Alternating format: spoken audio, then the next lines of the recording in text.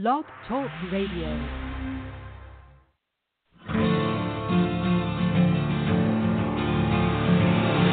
It's time to strap our boots on. This is the perfect day to die.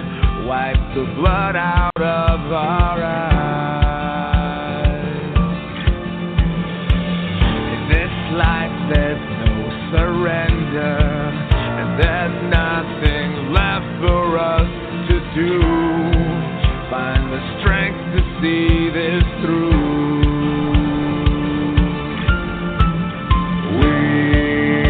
The ones who will never be broken. With our final breath, we'll fight to the death. We are soldiers, we are soldiers.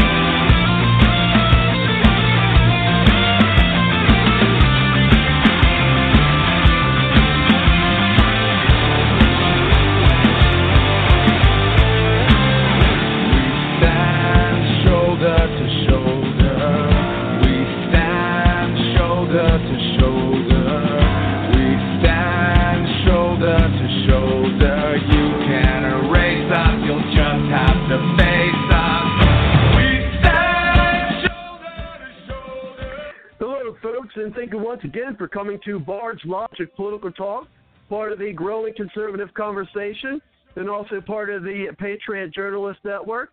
Then you can find the Patriot Journalist Network by going to www.patriotjournalist.com. And this is a special edition of Bard's Logic Political Talk on this Sunday night while I'm wearing my Make America Great hat. Tonight we will be having our guest. He was unable to make it on Wednesday, so we're going to have him here tonight, and that's Jim Kunda Jr., and we're going to be talking about election fraud, especially discussing the electronic voting machines, because we definitely want to keep the political establishment from stealing this election. And I think that this is a movement that we have going on here, and I think there are just so many out there that support Trump that the only way for them to defeat him on Tuesday, which I can't believe is only a couple of days, is through electronic voter fraud. Now, of course, we have some new developments tonight.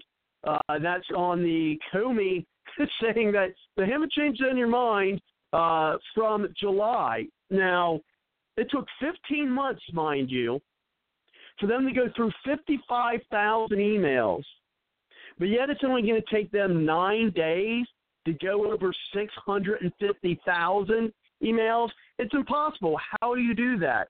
I'm telling you, we need to keep up. If Hillary Clinton were to win this, we cannot stop. We have to increase our fight, and we got to really take it to them, because this is showing how corrupt, even at the highest levels, that our government is in. We cannot let that happen. We need to let the government know that we understand and we know what they are doing. So we definitely have to, and I see folks already calling in. Just push the 1 on your number dial when you're ready to get in. I do have an audio I will be starting the show off with, and it's about 20 minutes, but it's a good one. It's going to be an interview that I did, just an impromptu, man in the street sort of interview. I was going down the street the other day, and I seen a group of these retired older folks with Trump signs, and they were on the corner getting, beeps. You'll hear the beeps in the background, supporting Donald Trump. And so I interviewed one of the ladies there, and she was kind enough to give me her time, which we'll be playing. So this gives us some hope, and this is also indicative of what I think is going on out there, and why if Hillary Clinton does somehow pull this out, that it's got to be some type of fraud. I really believe that. And we'll talk more about that with our guest tonight.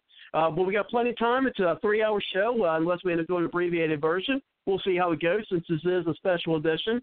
And so what we'll do is it's a longer interview, but we will hear it in its entirety, and I appreciate it.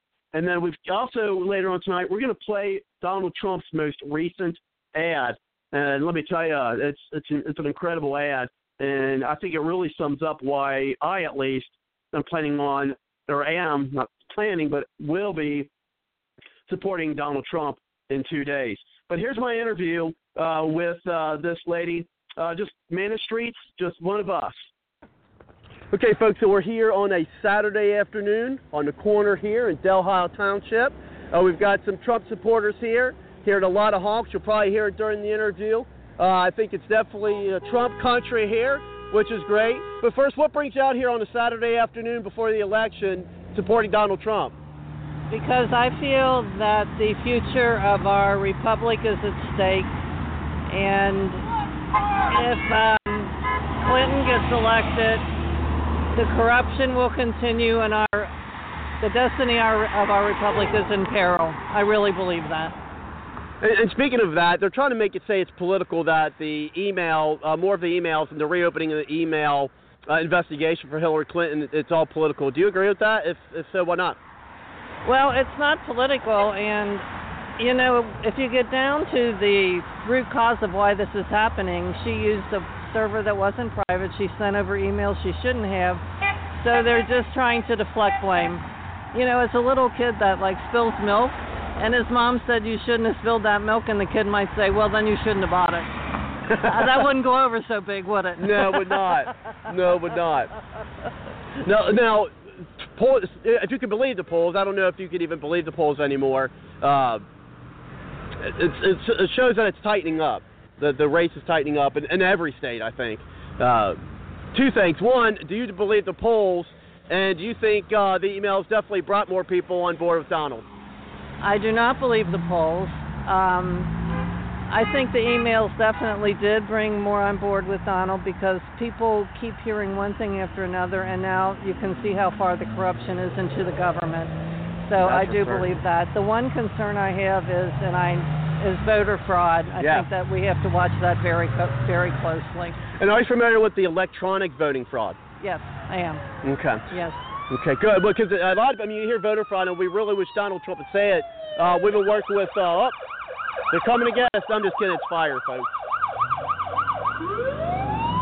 Wow, he is really for Donald Trump. There you go. He turned his sirens on just there for Donald Trump. That'd be great. If it stopped, I'd be like, oh, yeah, nah, probably not. But he may very well still be. Yeah. But anyway, so let's say, so you say you don't believe the polls. Mm-hmm. Do you think it's a much wider gap for Trump than they're saying? Yes, I do. Okay. Yes, I do, definitely. Why do you think they're manipulating the polls? To depress Donald Trump supporters, to try to make them think they don't have a chance and stay at home. I don't think that's going to happen. Oh, look, it's not. Did you? This is just an incident. I went to the Trump rally. There was 2,100 people there. The one in U.S. Bank? Yes. I was there. Okay. Did you hear the one reporter say the arena was half full? No, unfortunately I did not. Half full. No. And you saw that it was overflowing. Yeah, it was full. I would say about 3/4 full. But the top bleachers behind him, I don't know full, but I think for the most part it was pretty filled up. The top bleachers weren't full, but there was 3,000 people on the floor.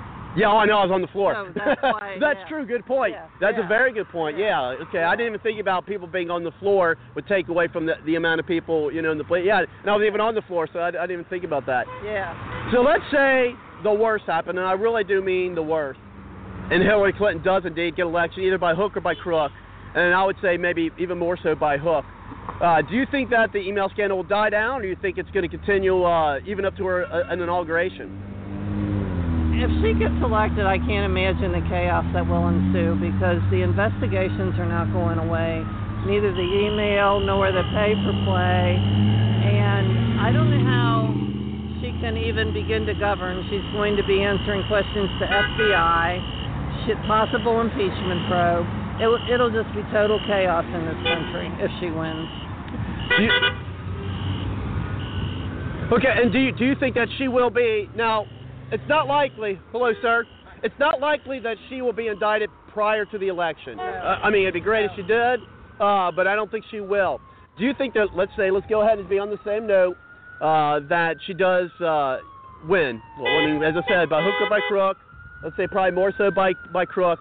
Do you think that there would be an indictment after the election, prior to the inauguration? That's a good question. If there is, then Obama will pardon her. So that might be what happens. I don't know. At this point, I don't know. Well, that's a very good point, and he probably very well may. But think of what her 4 years would be like, being an indicted, president who has to have her predecessor to pardon her in order for her not to face prison time. I mean, what would that say, about the American politics, especially around the globe? Well, I think that's why I really don't even like to entertain the thought that she might win. Oh, I know. I don't even bring that home, but right. I know. I mean, we've lost respect around the globe already. Go ahead. If she becomes president, and there's so much corruption between the Justice Department and Hillary and Loretta Lynch, it'll be almost like a third world country where you have a dictatorship, I think. Here's what I think on that is I don't think the other countries would care because she's for her. I mean, she's for them more than she is for us, at least in my estimation. No, I don't think they would care, but I think it'll make us more vulnerable in many ways. Oh, no, I agree. Yeah. No, I certainly agree. I think that we wouldn't be taken as seriously.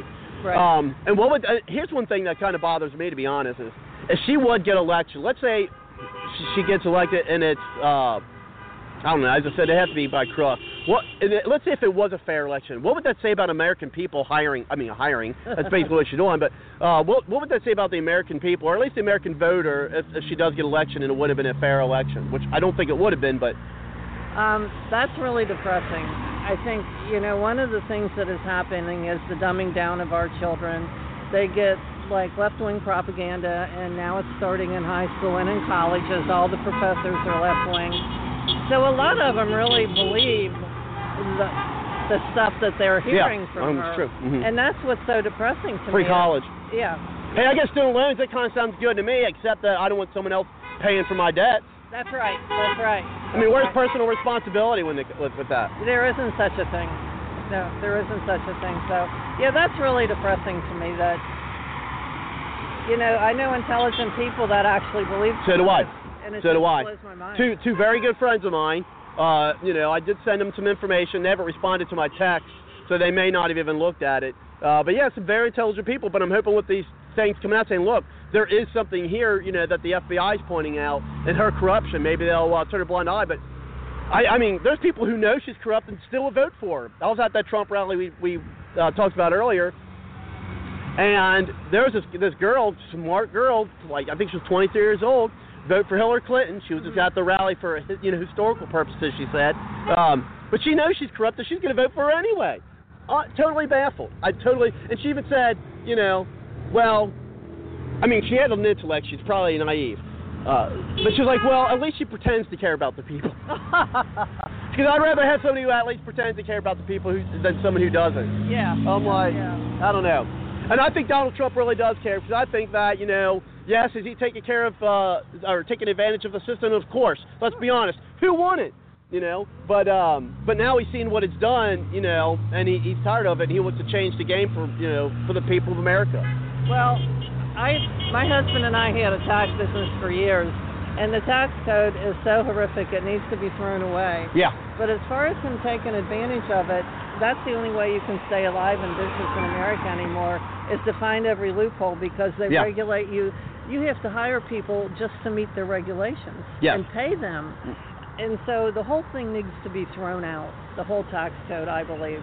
It got to the point, with Obamacare, we sold our business. We couldn't do it anymore. It's impossible for an independent taxpayer to remember all those laws. Yeah, there's no way. No. And even the people who do your taxes probably like, well, no one's not looking. I got to look this up. Well, see, the bigger companies can afford more robust programs, where my husband and I had to have the smaller programs, and we didn't have anybody to refer to. But there's no reason an individual person should be able to do their taxes. Right. None at all. Well, that's true. Now, there's people doing predictions. What do you predict is going to happen Tuesday night? I think Trump's going to win. I think there'll probably be a lot of brouhaha afterwards about either how somebody cheated here or there or wherever. I think the same would happen with Hillary, because I think it's more likely that she'll cheat, or they will. With Soros owning those machines in 16 states, you have others. With the electronic vote machines, you put your vote in, you don't know what's going to come. You don't know what's going to come out. You don't know what's going to turn into. No. So what do you think Hillary's going to win? I don't know. I know. My prediction is that I don't know. Here's what I think. That's my true prediction, but my heart tells me I want Trump. Here's why. Well, I can't predict it, but I'm saying that here's what the powers that be, I think, where we're at. I think if they leave things alone and don't try to rig the elections electronically, right. I think Donald Trump will win. I think you're right. I think it is a movement, that he has going here in America. But I think that it depends on whether they decide that they're going to step back.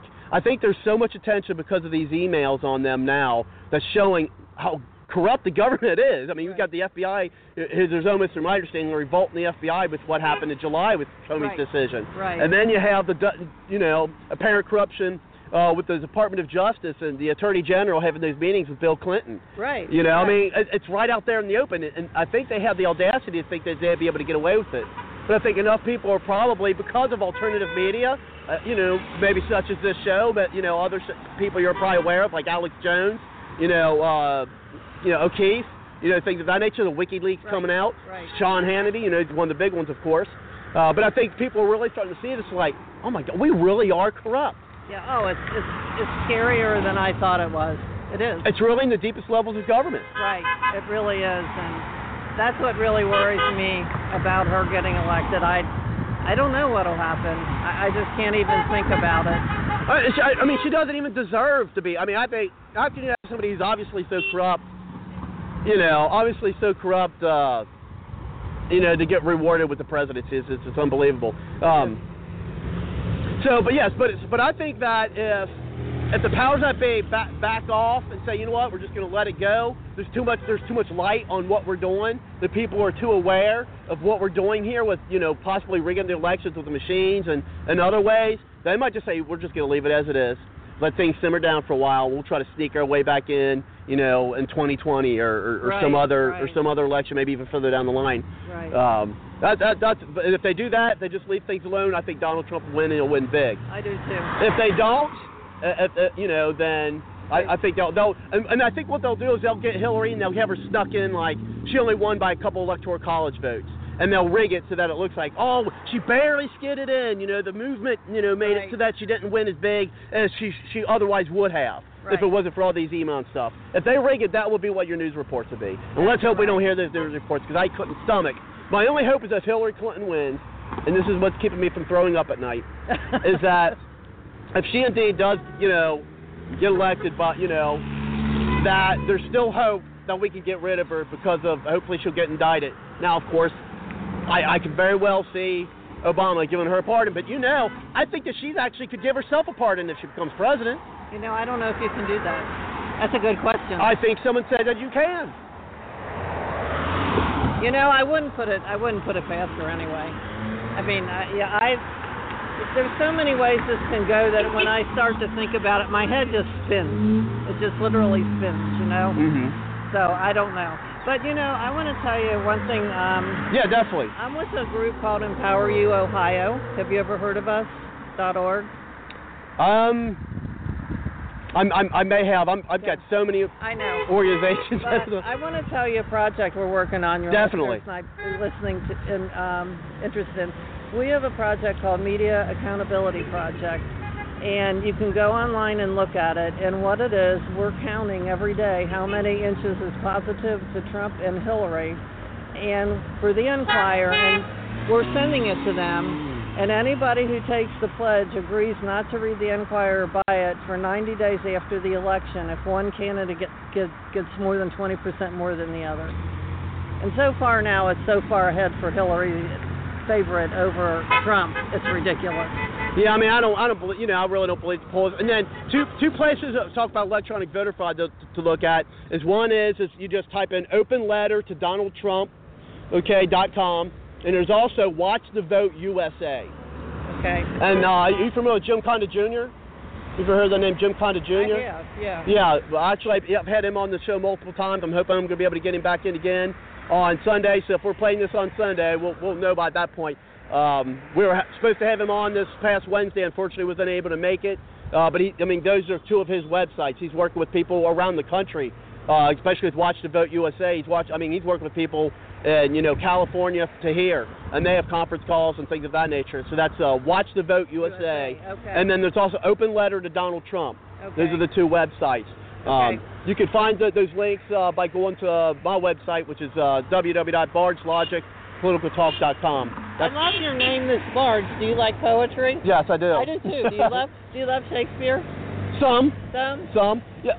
But the people ask, well, Rob, why Bard's Logic? I said, a bard, master of, jack of all trades, master of none, which I do kind of consider myself. And then logic is that,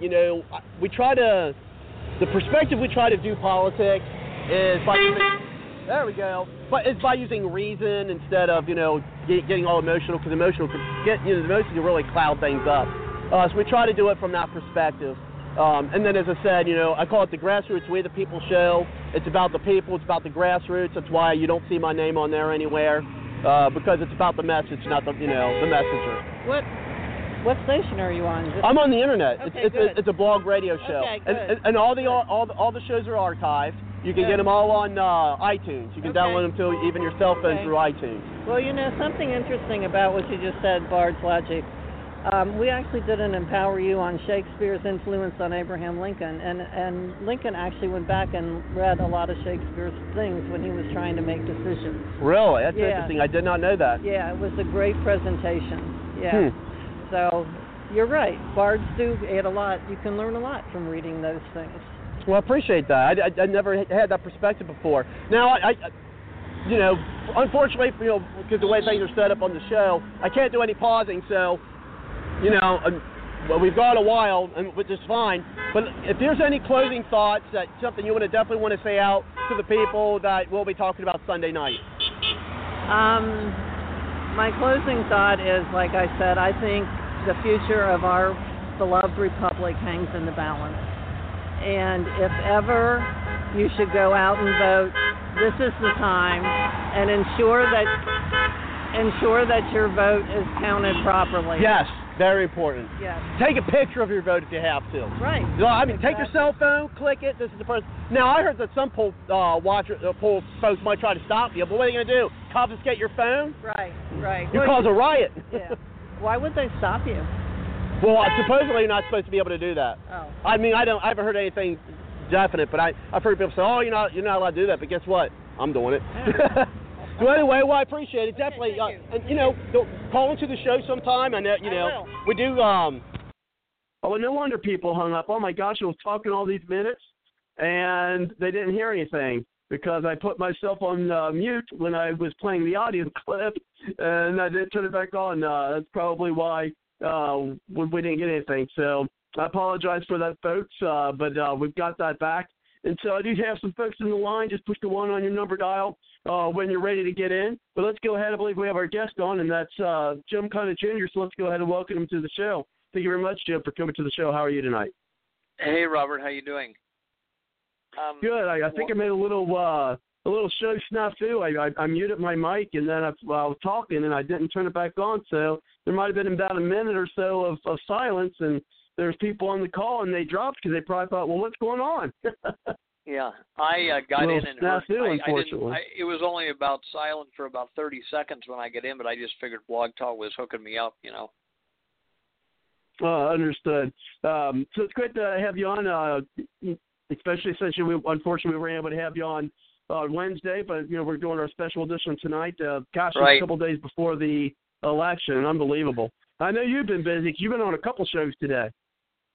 Right, and I had to write ghostwrite an article for somebody that they're may change it, but I gave them the facts so that they can be published over in overseas and across the Atlantic in one of the countries, and I turned the TV off because I really had to, and the everything off between the last show that I think you got me on Smythe Radio about the election fraud, and I am disturbed to hear as I get back in the loop here that maybe you can enlighten me. The FBI came out and said the investigation was over that they announced 8 days ago or something, or 9 days. Yeah, ago. but they didn't find anything. That just stinks. How can it take you 15 months to go through 55,000 emails, but 8 days to go through 650? How does that happen? There must be a tremendous power struggle going on behind the scenes that we don't see. I just hope the good guys are going to win, because if this is any indication, that's a bad sign that the big boys are going to fix the computers for Hillary. The fact that they dropped this investigation so fast, but I hope that's not the case. But I don't. I mean, it's like the FBI don't. There must. In order, they're destroying their own credibility by what they're doing. Oh, it stinks. It stinks. It just stinks of corruption. I was going to say stinks to high heavens, but it stinks of corruption. Unbelievable. At the highest levels, FBI. You thought there's kind of a little feud going on between the FBI and the Department of Justice, and as you mentioned earlier, there very well may be still, with a power struggle going on.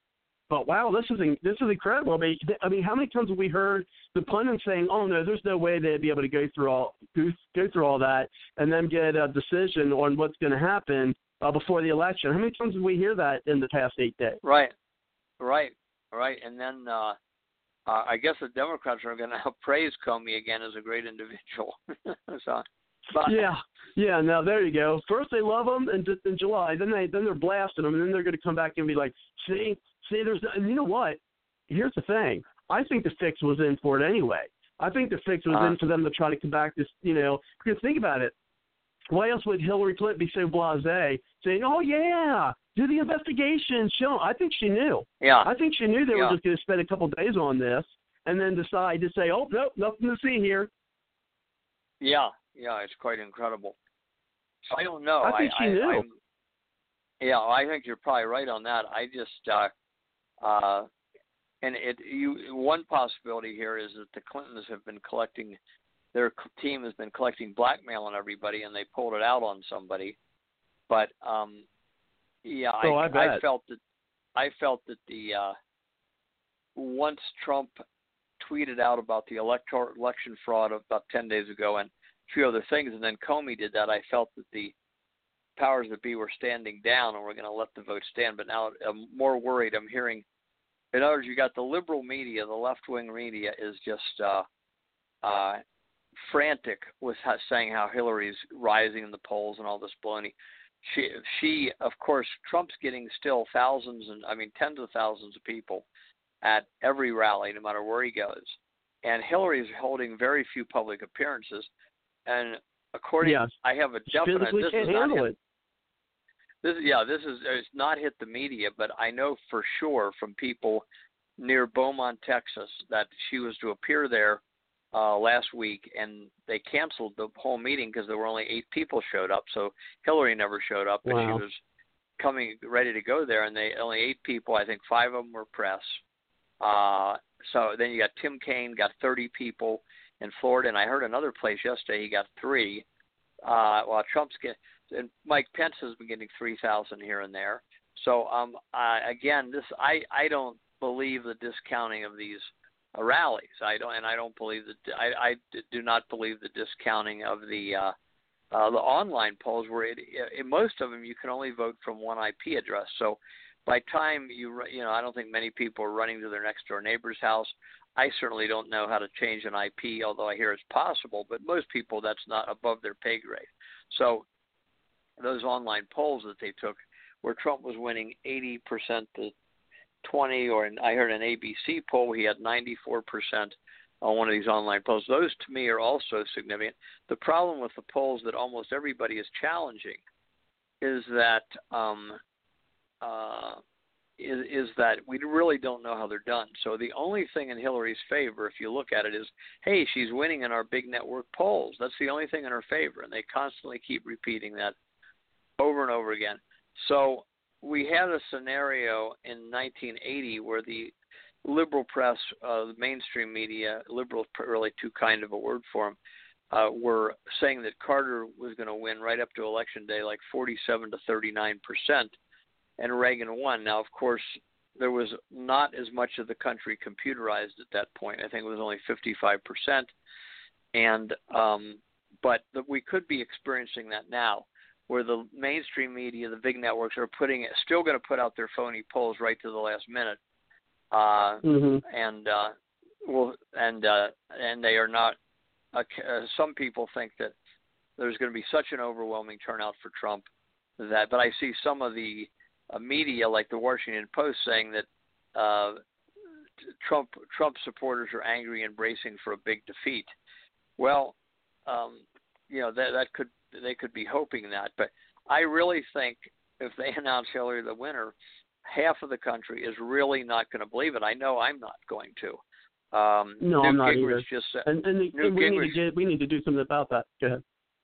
Yeah, I'd like to. I hope somebody with a big enough voice calls for if it happens, calls for a big demonstration in Washington, D.C. when Hillary, they attempt to fake inaugurate her, to have millions of people there protesting with signs, lock her up, or illegal election or something, because I really think, I don't know, I just think a lot of people are not going to buy this thing with how, and her speeches are so horrible. I've really been irked at a lot of the people, even on the conservative end, saying Trump doesn't address the issues. Why is he getting sidetracked? Every time I hear his speeches, he does. I mean, I acknowledge all his drawbacks. I mean, nobody's perfect, but this, in the world of social media and omnipresent media, you're going to have every flaw that a person has just about come out. And he does have some I wish he hadn't had in his younger life. But his speeches are very substantive. I'm not sure that any presidential candidate has ever had so much substance in their speeches. Certainly not Romney, certainly not McCain, certainly not W. Bush. Pat Buchanan had a lot of substance, but I think Trump even goes into more stuff. And then he answers his critics, and that's what people like when he goes off, just answers the dispute of the day. Right. But that doesn't stop him from addressing all the issues. So I really believe that is a total it's just too bad the conservative media parroted the liberal media, because if he would stay on message. Conservative, I'm sorry? Yeah. So-called conservative media. I think they're in cahoots with everybody else.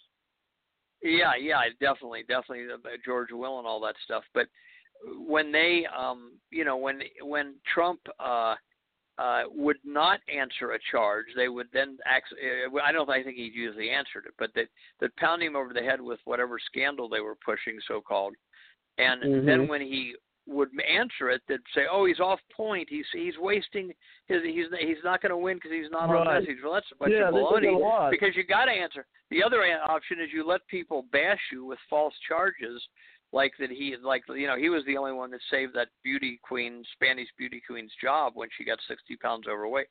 Or you answer them, and of course the press doesn't like you to answer. They'd rather you sit there and let them heap false charges on you, which is what Romney and McCain basically did, under the excuse that they shouldn't rock the boat. But anyway, so I'm just disturbed to see this. I'm disturbed to see the FBI doing this, because it means to me, and maybe everybody doesn't believe that the computers are as much rigging of the computers as by the three companies as much a factor as I do, but it means to me that the power struggle at the top is being won by the Clintons. The fact that at this minute anyway, by the fact that the FBI director reversed himself today again. You know, good.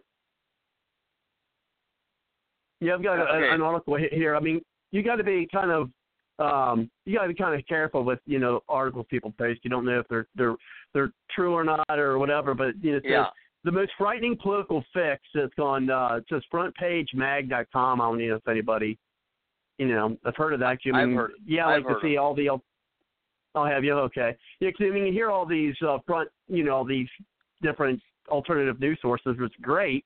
But then, of course, you don't, quite know if all of them are, legit. But, yeah, this one's on frontpagemag.com, and it's called The Most Frightening Political Fix, the most breathtaking fix in American history.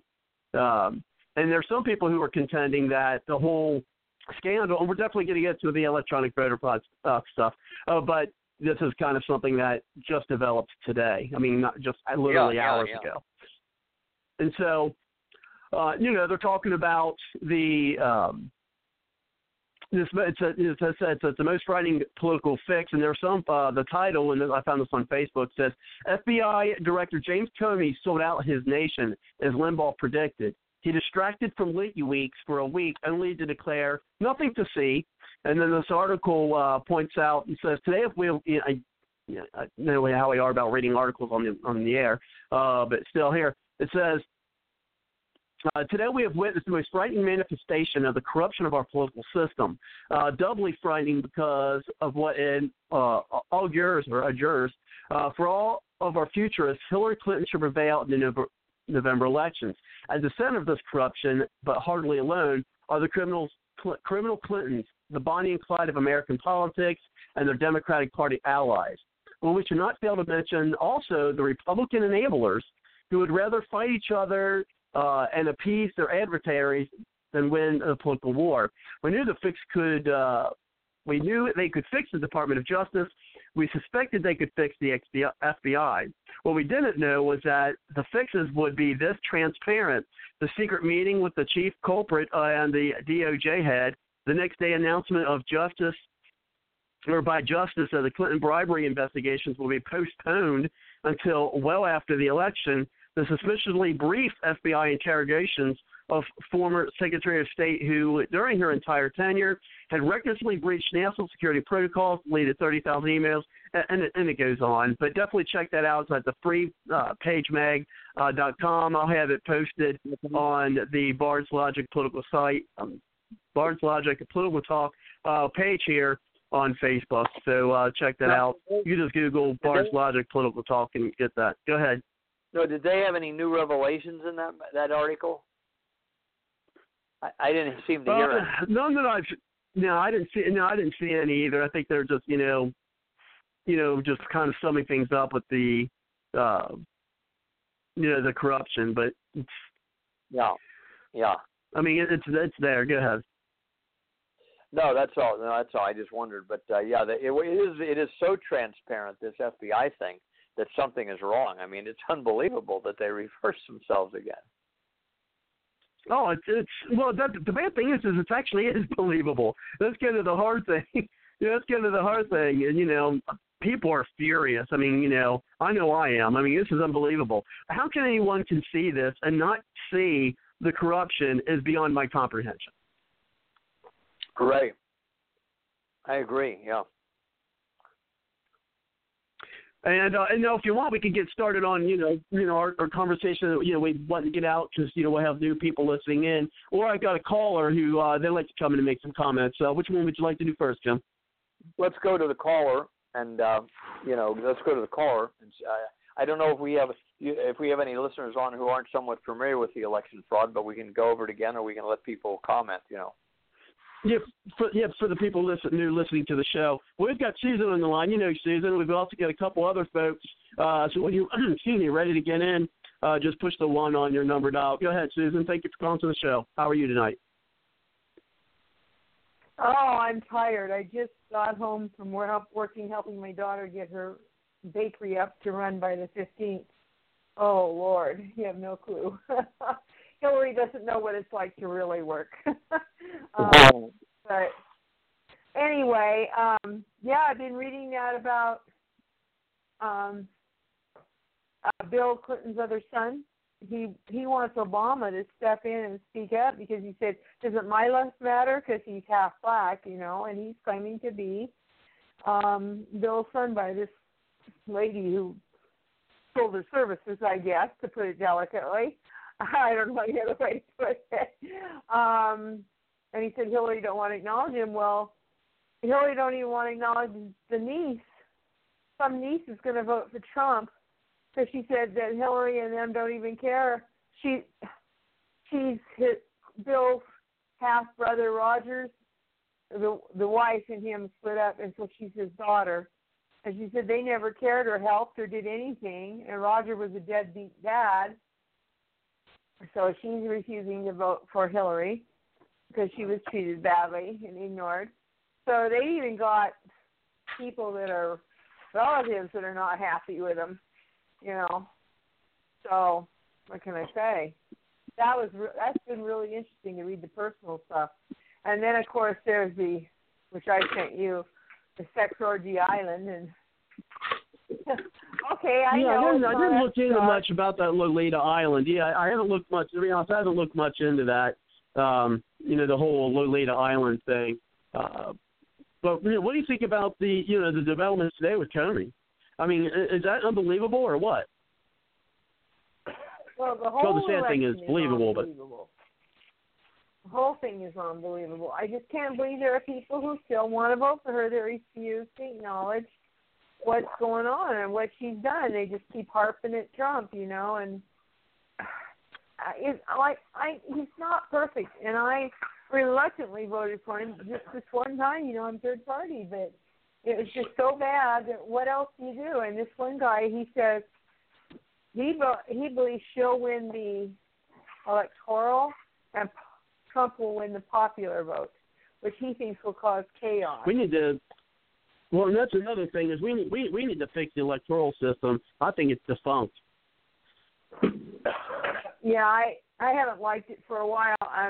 Not because it shouldn't work, but because of all this kind of stuff going on.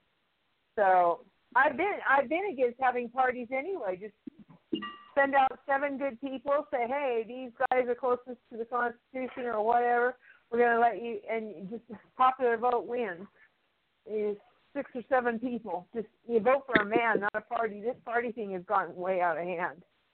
George Washington did not believe in the parties. He was against it. So, I mean, I've read that. Okay, so. Well, let's go ahead and then we'll bring. Let's go ahead and bring. We got Ed on the line. Thank you very much for coming to the show. How are you tonight? Hey, good to talk to you again, Bart. Nice interview you did Saturday. Thank you. All eyes got to be on Florida. Florida's where it's at again, and it's like that's where I'm from. I already got my voting for Trump, and I never voted for a Democrat or Republican president until this time. The only reason I'm voting for Trump is he's not really a Republican. So hopefully he will pull it out because he is for the American people. But at the same time, Florida is a very vulnerable state. We have so many people here. I mean, we're strong supporters. The people here are strong supporters, but it's predominantly the typical Americans. Now we're looking at the Latino vote that's going to come out. It's going to be very powerful, and that's very strong in this state right now. We have a very strong Latino population, and how they vote is really what's going to probably determine the outcome of this election. A lot of Cuban Americans are voting for Trump.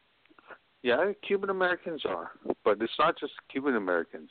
With a lot of Mexican Americans, Puerto Ricans, everybody else here in the Latino community, that hopefully, and there are a few for him, but I'm just saying all eyes are on Florida. If Trump loses Florida, this election is over. If Trump wins Florida, it's probably a 75-80% chance he might win the whole thing. But you got to watch Florida. Florida's going to be very, very delicate. You saw what happened in Florida with the Gore-Bush election, and that went to the Supreme Court. And here it's going to get to the point where all the other elections since Bush-Gore have been within 1% of the votes. So if Trump wins by 2%, that's going to be a landslide. If he can edge it out by 1%, that would be great. And also you got to look at North Carolina. North Carolina already has said the ACLU and the NAACP, because of the purging of some of the voters, are going to actually bring if Trump wins, if Trump should win North Carolina, they're going to bring suit. I'm sure you heard that, right? They're going to bring a lawsuit and say that the election in North Carolina was stolen because of the purge. Really? Yes. So if Trump wins, they're going to bring a suit saying that it was fixed. Yes, but the federal government, again, like what happened in Florida, yeah, and that you can just go ahead and put ACLU, in their North Carolina vote, and you'll see what I'm talking about. And basically, they're saying, they're not going to challenge it if it's Hillary, of course. But if Trump wins North Carolina vote, they are going to actually bring a challenge, like what happened in Florida in the 2000 election. So he said, there's a lot of things. This election, Hillary, if she can steal this election, she's going to steal it. I think so, and I think Jim can speak a lot on that. How familiar are you, with the electronic voting concerns, Ed?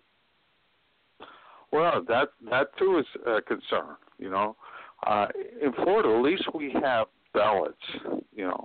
Although they're done by machines, we have ballots that we actually, we don't vote on an electronic machine. We go into our precincts and we put a ballot on and we vote on a paper ballot. So you got paper ballots, you can go back and, we had hanging chads in 2000, but now we have these regular paper ballots that you have to, put a black mark on it for sure. Fill in the box. Yeah, we have that here in Ohio.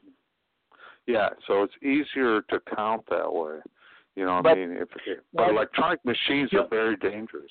They're very dangerous. Yeah. And, some states have that too. Yeah, Ed, the problem is, by the way, Robert, I may call back in on a second line, a landline. You know how in the last 2 after hours I've been disconnected because I guess the cell phone gets tired or something? Yeah. Is that okay if I call in on the landline as well? Please? Yeah, that'd be great. Yeah, that would be great to do that. So anyway, Ed, the problem is that it sounds like you maybe have the same system we do up here in Cincinnati where we mark a ballot. We now got paper ballots you can read, which is good. You mark it and you put it like in an ATM machine that looks like a safe, but it eats you kind of slip it in and it eats the ballot. Right. Is that how you do it? When you get done voting, do you put it like in an ATM type machine? Yes, that's correct. Yeah. Although so I did the early vote. Yeah, even though there's paper ballots, they're disappearing from the people. So that's the problem. I've been involved in this stuff for a few decades now, and the media misleads. They try to act like things that are significant that are not. So we need paper ballots counted at before they leave the public site. Now, this would stop all early voting. Early voting is a new phenomenon. It only came about in the last, I'm going to say, 15 years and maybe a little longer, but into just a few places. Now it's everywhere. Well, when you early vote, those ballots are taken out of sight. They're left in warehouses overnight, maybe for a month or 15 days or 10 days. And that gives a chance that would, before 1960, before 1970, that would have disqualified all those ballots. So we're trying to raise awareness of how crooked the current election system is. Early ballots would go. Everybody would have to vote on the same day. What you could do, though, is like they do in some countries in Europe, so you only do the president, the senator, the congressman, the governor, the state house, and the state senator on election day. So you only have 6 items, the 6 most important items, okay? And then you would do the rest of the balloting 2 weeks later. That would be one way to make it simpler on election day and make it easier for everybody. But then the other thing is that so for one, everyone would vote on the same day. But then also the ballots would be counted right at closing time. They'd never leave the public site, because right now the ballots are leaving the public site and then they're counted on computers with secret software by basically 3 companies. Bev Harris texted me back last week that these 3 companies, ES&S, Hart, and Dominion, which most people have never heard of, any of them, they're counting 99% of the vote, she says now, even though they don't quite have 99% of the counties. There's a lot of small counties about 100 small counties that other companies are counting, but they're counting 99% of the vote in secret programs. That's the problem. And this is what I'm afraid of when you got Gingrich just said on Hannity a few minutes before I called in, Robert, that if they don't steal Philadelphia, Trump will win Pennsylvania. So even somebody at Gingrich's level, he was Speaker of the House, of course, is worried about either old-fashioned fraud, where they just stuff in more paper ballots, have people voting that didn't really vote, or B, electronic fraud. And so this is the case with North Carolina, Florida, Ohio, you name it. We don't really know what's going on with the electronic count. And, of course, once they take even if you vote on election day, once they take your ballots away, nobody's allowed to see the ballots for 21 days. So we're taking that election night announcement on blind faith, that the computers were programmed right, that they were reported right to the networks by an intermediary group no one's ever heard of, National Election Pool, and so forth. And this is why, again, we believe the only solution is to count the ballots at closing time before they leave the public site in the open. But with the way things are, the question is, do the people who can fix the computers, those 3 companies, do they believe that people will believe it? In other words, if they announce Hillary's the winner on Tuesday night, will most Americans believe it? And I'm thinking they will not. Now, I'm not expecting people to go riot in the streets, because usually populations, people like to respect order, and unless people really, maybe we should. I just don't expect it, but I do expect maybe a lot of riot, but at least protest. Yeah, protest, and I'd like to see 1 million, 2 million, 5 million person protest up in D.C. if they try to inaugurate Hillary, saying this is a rigged election. But anyway, I'm a little worried about the FBI switching themselves today, of whether they think they can make it happen. I'm thinking I'm worried that they think they can put Hillary in and make it stand. And I'm worried about that, seeing this FBI reversal today. Mm-hmm. It means a lot of pressure. A lot of pressure has been brought, because I can't believe that Comey doesn't realize how stupid he looks doing this. He must have done it under tremendous pressure, I would think. Of course. He's under real big pressure. And, he's under pressure from both sides. And the people hand him his resignation notes, and he's saying, well, I want to try to do this. And then, the Obama administration controls the FBI. It's coming in there with Hillary and her money. I mean, I wouldn't want to be in his position. It's not a good position to be in. But as far as getting back to the election, not all states have early voting. Michigan and Pennsylvania don't have early voting.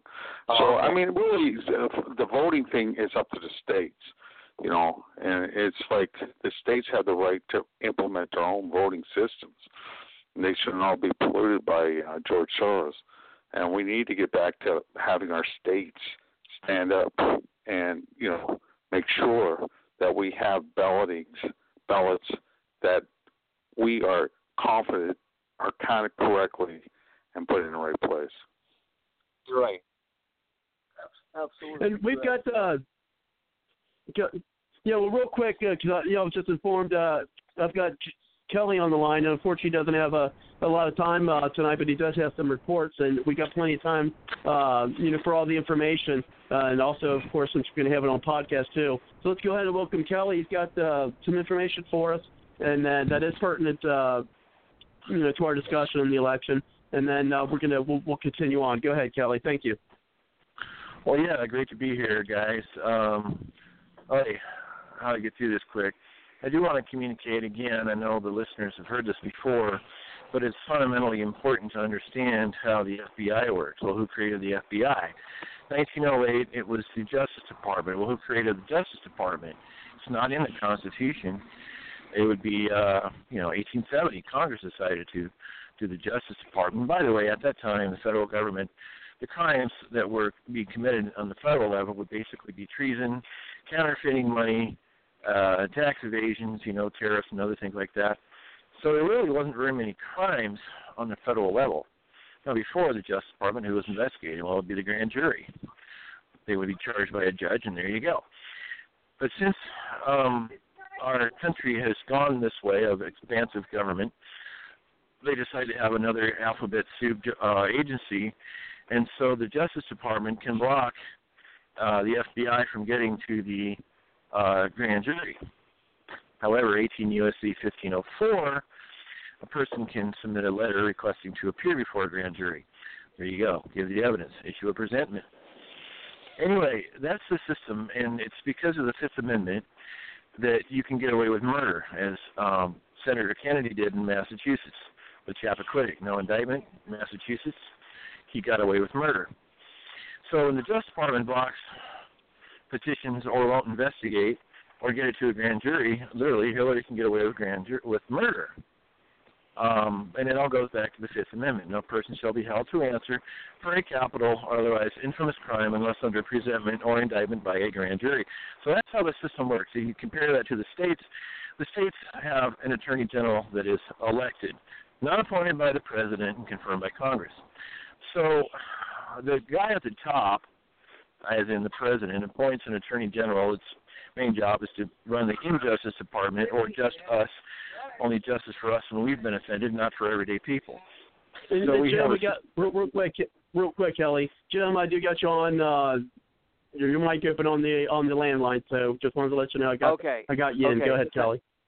Thanks. Okay, so basically there's somewhat of a non-clarification in the Constitution that has caused this loophole. Why Hillary Clinton, there's a dead body count around her even during the primary.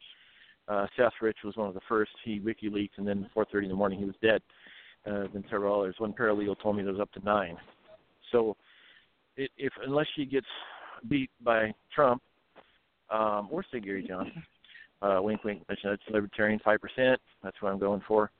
Anyway, it's going to be absolute tyranny. When you understand how the system was set up, not intended for the government we have now, you'll understand why we have this mess. Now let's go into what we're doing. Jim's going to find out more on our board call, which is supposed to be happening in about 2 or 3 minutes with Watch the Vote. We are doing an online declaration drive. We're about 99% there. We did a test run yesterday. We've got a bunch of questions. And the bottom line comes down to, folks, very important.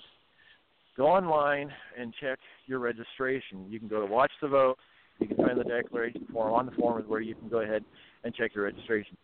Check your registration the day before the election, the day of the election, and 7 days thereafter. Why? In our declaration drive, in the primary, we found people getting kicked off the electronic registration database. And that means, and one person reported, he said, I heard the problems in other states. I checked my election results. I checked my registration status on election day. Everything was fine. The next day I checked also, I was kicked off. And many days thereafter, all of a sudden, I was re-registered. Well, it is illegal to count the vote of an unregistered voter. And guess what? All that guy's votes were probably nullified. We've heard other stories, too. Of course, people get thrown into other parties. They show up at the precinct with their sample ballot, and they're not on the roster. What the hell is going on? Well, we talked to the California Secretary of State's office this week, Alex Padilla, who's very likely in on it. We spoke with the OVSTA. That's the Office of Voting Systems Testing Analysis.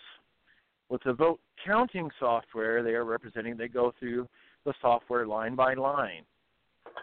Then what they do is they make copies at the Secretary of State's office. When a county is in contract with a vote counting software vendor like Dominion or ES&S, what happens is the Secretary of State sends it by courier to the counties and they install it. So in California, we have a somewhat secure system. On a scale of 1 to 10, it might only be a 5. Other states might be at a 2 or 3.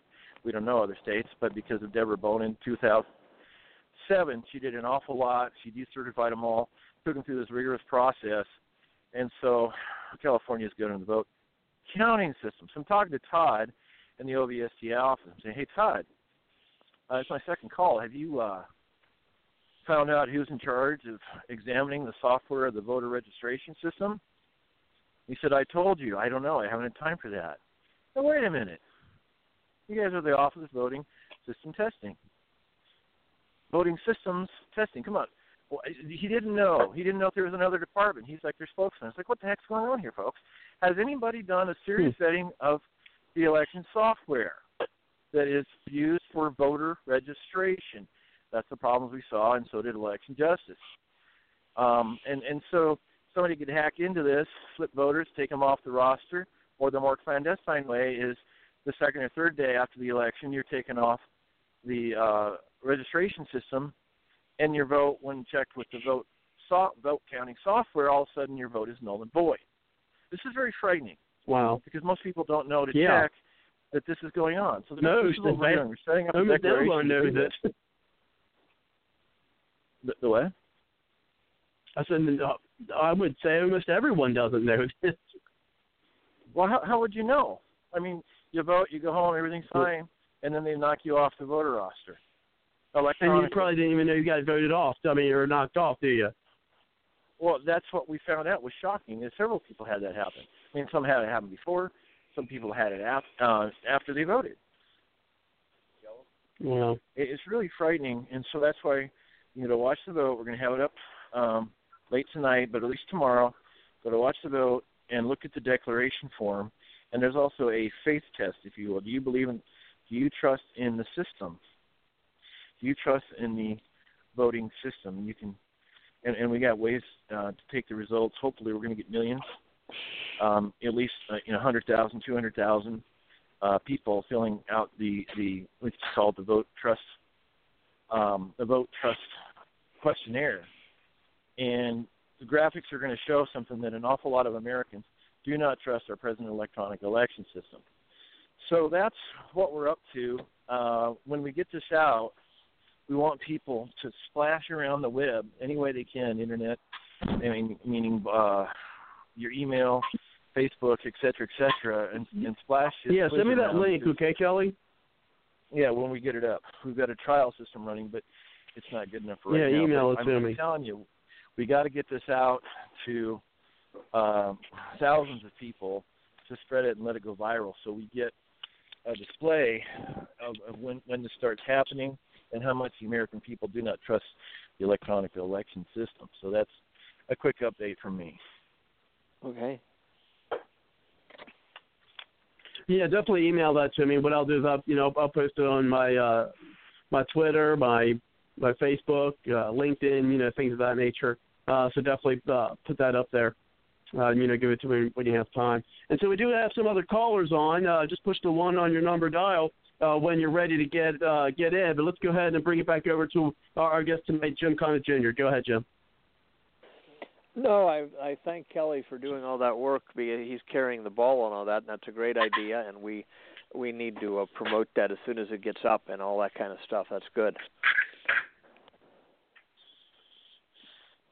And I hear some background noise going on, so if we can just kind of try to keep that in the minimum because we do keep the mics open. Oh, another thing I wanted to mention, we are doing this with election. Yeah, we are doing this effort.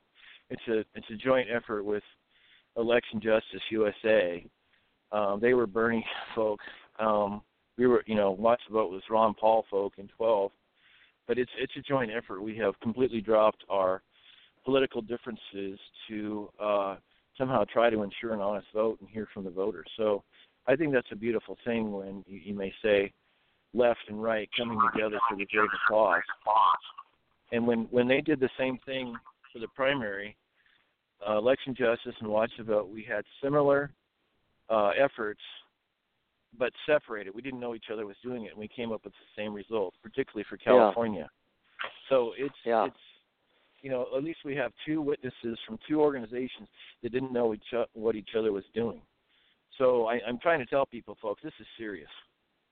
Yeah, it definitely is, and man, we're really down to the wire, and then for this to come out today. Did anyone else find it? And I'll bring it to you first, Jim. Did anyone else find it peculiar that they decided to announce this on a Sunday? I never heard of it before. I've never heard of a major. I mean, isn't the FBI supposed to be off on Sunday? But I've never heard of a major news announcement on a Sunday before that I can think of. You know, as opposed to a spontaneous event like a plane crashing or something, that can happen any day. But a government agency pre-planning to release a major news release of this magnitude on Sunday, I've never heard of it before that I can think of. So I think all these things are pointing towards this being rigged. It's how can people not see it? It's just beyond me. Really, I mean, I just don't see. I mean, I know there's tons of people out there that don't follow it as much as we do. But man, I tell you what. And okay, Susan's got me. Okay, I just got that message, Susan. I don't know exactly quite what you're talking about there on Facebook. But let's go ahead for the Jim. So one of the things we're going to concentrate on with the show tonight is talking about keeping what Donald Trump calls the political establishment. And I think, man, I tell you what, let's play his audio. Has anyone here seen his newest ad? I've seen a few. He's run a lot. Let me go ahead and play. Yeah, let me go ahead and play this one, and then we'll bring it over to you, Jim, because I think he talks, a lot about the political establishment, and let's kind of link that up with them stealing this election. For the folks who, whether they're on the line or listen to the podcast, between now and the election day, they can know what's going on if they haven't, come to the show before. But here's that ad. I think it's a very powerful ad. Our movement is about replacing a failed and corrupt political establishment with a new government controlled by you, the American people. The establishment has trillions of dollars at stake in this election. For those who control the levers of power in Washington and for the global special interests, they partner with these people that don't have your good in mind. The political establishment that is trying to stop us is the same group responsible for our disastrous trade deals, massive illegal immigration, and economic and foreign policies that have bled our country dry. The political establishment has brought about the destruction of our factories and our jobs as they flee to Mexico, China, and other countries all around the world. It's a global power structure that is responsible for the economic decisions that have robbed our working class, stripped our country of its wealth, and put that money into the pockets of a handful of large corporations and political entities. The only thing that can stop this corrupt machine is you. The only force strong enough to save our country is us. The only people brave enough to vote out this corrupt establishment is you, the American people. I'm doing this for the people and for the movement, and we will take back this country for you, and we will make America great again.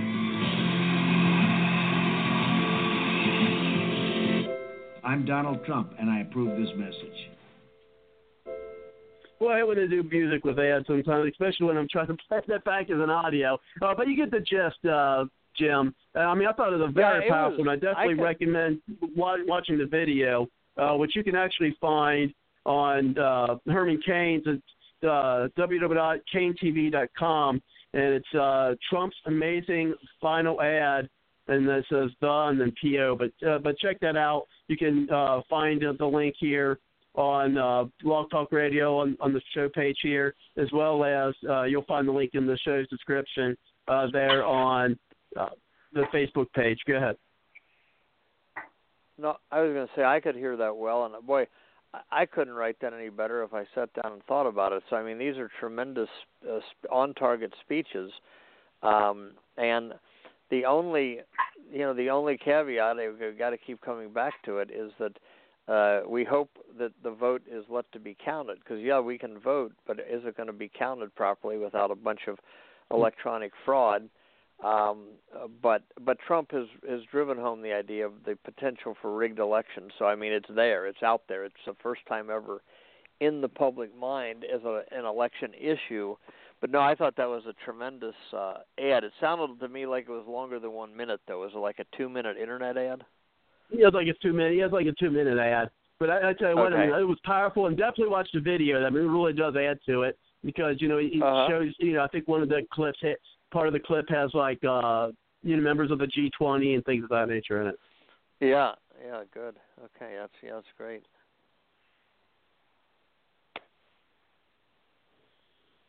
So go ahead. Let's go ahead and continue with what you were saying with the count. Oh, well, I mean, I don't know how many new people we have on that haven't heard before, but the problem. Well, I'm talking about like new listeners, maybe not as much. We got some on the call, but also through the podcast. We always have new people listening in all the time. Yeah, I don't want to. Okay. So I would recommend to people to go to electionnightgatekeepers.com. There's 2 videos there, a short one and a long one. The long one is 34 minutes, but it should answer all the questions about what happens on election night, why we're looking into a black box trying to figure out what happens. Practically speaking, all we can do is go and vote. I don't agree with those people who learn that things are potentially crooked and say don't vote, because the more good people that vote, the more people that vote in the right direction, the harder they got to look at that and say, now, if this is, at what point do they want to just blatantly violate the will of the people to the point that it might be discovered that these are highly questionable election counts, So, there's the 12 election night gatekeepers, again, are the 3 large companies, ES and S, Hart, and Dominion, that have been imposed on every, almost every county, not every one, but probably about 3,000 of the 3,100. And then you got the 5 TV networks that covered up. I mean, these 3 companies are now out in the open. Why have the networks not told the people about them? In order, the people should know who these very powerful people are who are processing our votes. You got the 5 networks, then you got the Republican and Democratic National Committees, both major parties, because they have green-lighted their counties and even encouraged their counties to hire one of these 3 big companies. So you got the 5 TV networks, the 3 election vendors, the 2 national parties that have green-lighted it's good for the companies to hire these companies, and then you have National Election Pool, which is the group that does all the official exit polls, and they also are the group that transmits the voting results from the precinct counties to the national level on election night, and they do all the exit polls. Well, I think people. I think a good idea would be, and I'm planning on doing this. I mean, I think of everybody, and it's like 3,000 precincts, right? Maybe it's some more than that. But I mean, if each person, if just one person, counties, I mean, if one person per each, let's even say precincts, I know it'd be a massive undertaking, perhaps, but if you could just get one person to do, just stay at the poll and do their own exit polling, and just find a way to, I mean, it's too late for this year, but find a way to, get all that information back to one source, just grassroots wise. if we get some momentum, that could be done, and they could have a sign at their exit poll and so forth. And that would be good. Yeah, unfortunately, I mean, that's. Go ahead. No, I was just going to say, unfortunately, that wouldn't be something that could probably be implemented this year, unfortunately. Because we only got 2 days. But the round out those election night gatekeepers, so then that number 11 was the national election poll, and they do all the exit polling, and then the 12th is AP Wire, because the 5 TV networks and AP Wire own National Election Poll. National Election Poll is the one that transmits, again, from the local level counties to what's announced on TV, and they control the websites of quite a few of the major media on election night, okay? So that's how it's done, and we just need to kick them all out of the process. I mean, we're not going to kick the media out of it, but we're going to kick them out of any influence, and then if they make false announcements, the election, the real count will expose them, as happened in 1996 when they all projected his opponent, and Bob Smith, the senator from in New Hampshire, the paper ballots that were hand counted trickled in from around the state, and he won when all four networks at that time, there was no Fox yet, all 4 networks in 1996 projected his opponent as the winner, and they did that because they thought they had it fixed, enough of the votes fixed, but apparently they didn't, and the hand count came in from around the state, and Bob Smith won. Okay, so anyway, that's something on the 12 election night gatekeepers. So, what do you think? And I know everybody at this point in time with this election is pretty much exhausted with it, and the thing is if the only respite, think about this, folks, who's been out there fighting, is that, just think of it this way, the only respite we're going to be able to get is if Hillary Clinton does not get elected.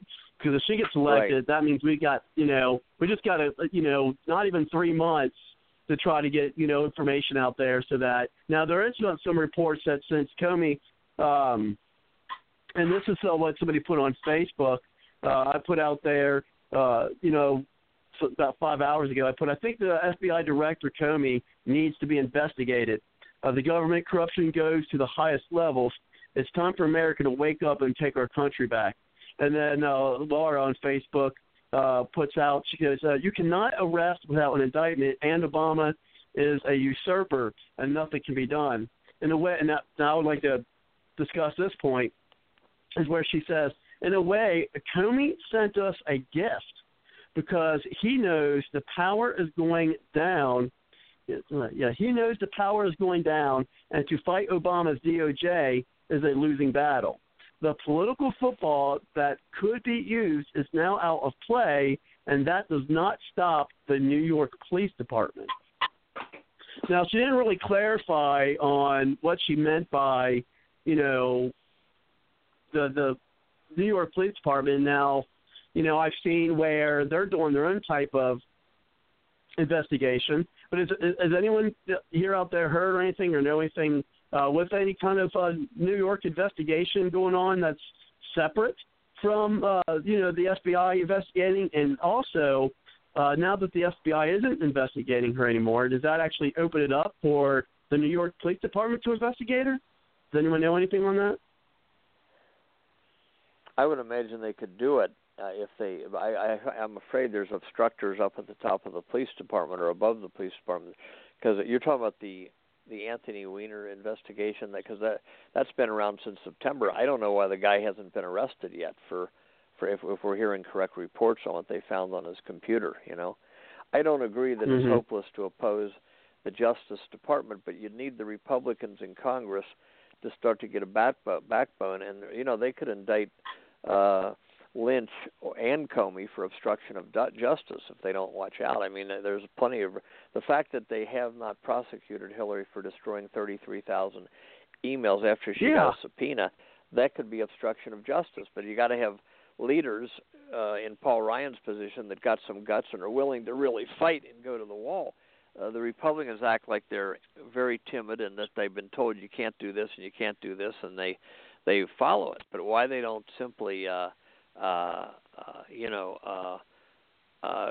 really come out fighting with the tools that are at their disposal, such as the power of the purse, I don't know to this day what's going on there. Well, the truth of the matter is the Republicans in power are the true obstructionists of justice. And, Bush and all his people that are coming out, like Condoleezza Rice, saying that they're going to vote for Hillary, they are the obstructionists of justice.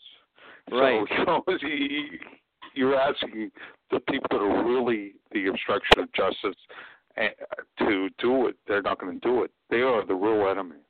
And that's where our problem is. We got to realize that the Republican Party isn't our friend; it's our enemy. Yeah. Okay. And as soon as the people wake right. up to that, Here's something that you want to know. The NYPD does have enough ammunition to force the FBI to reopen the case. They found these emails on Anthony Weiner's laptop. If it's even his, that may be Hillary's laptop that she actually lost way back, they were saying. But the problem is that, when you do wrong stuff, it can come back to bite you in the butt.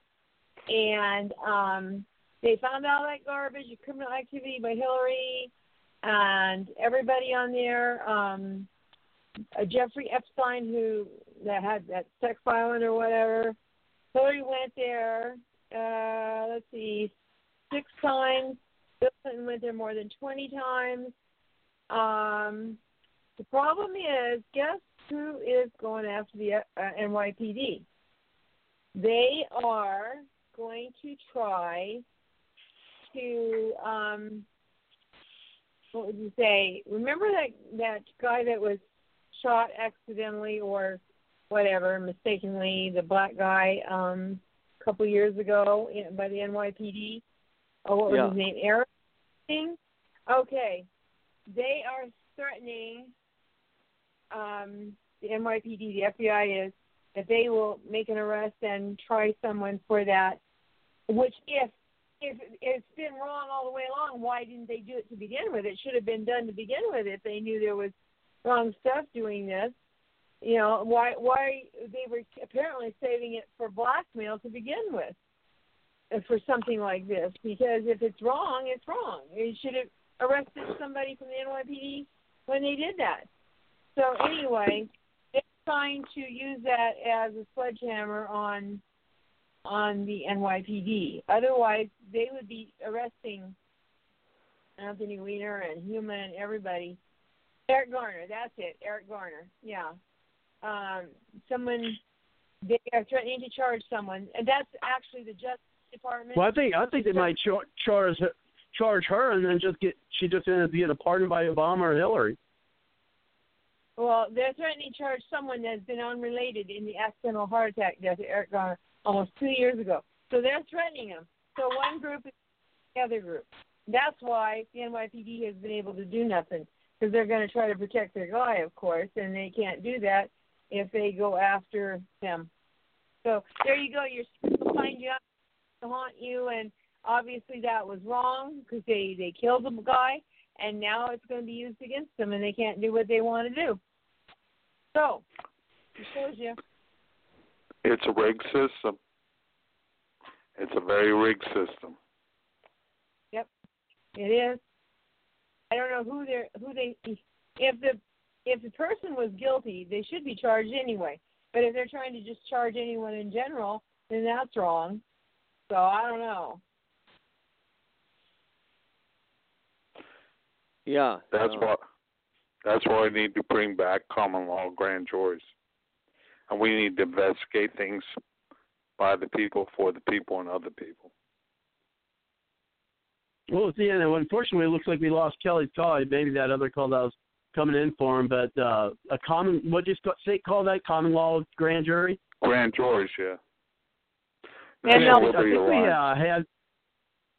think we had a discussion on that, because I believe we had Terry Trussell on, who was part of. Were you there for those conversations we had Terry on?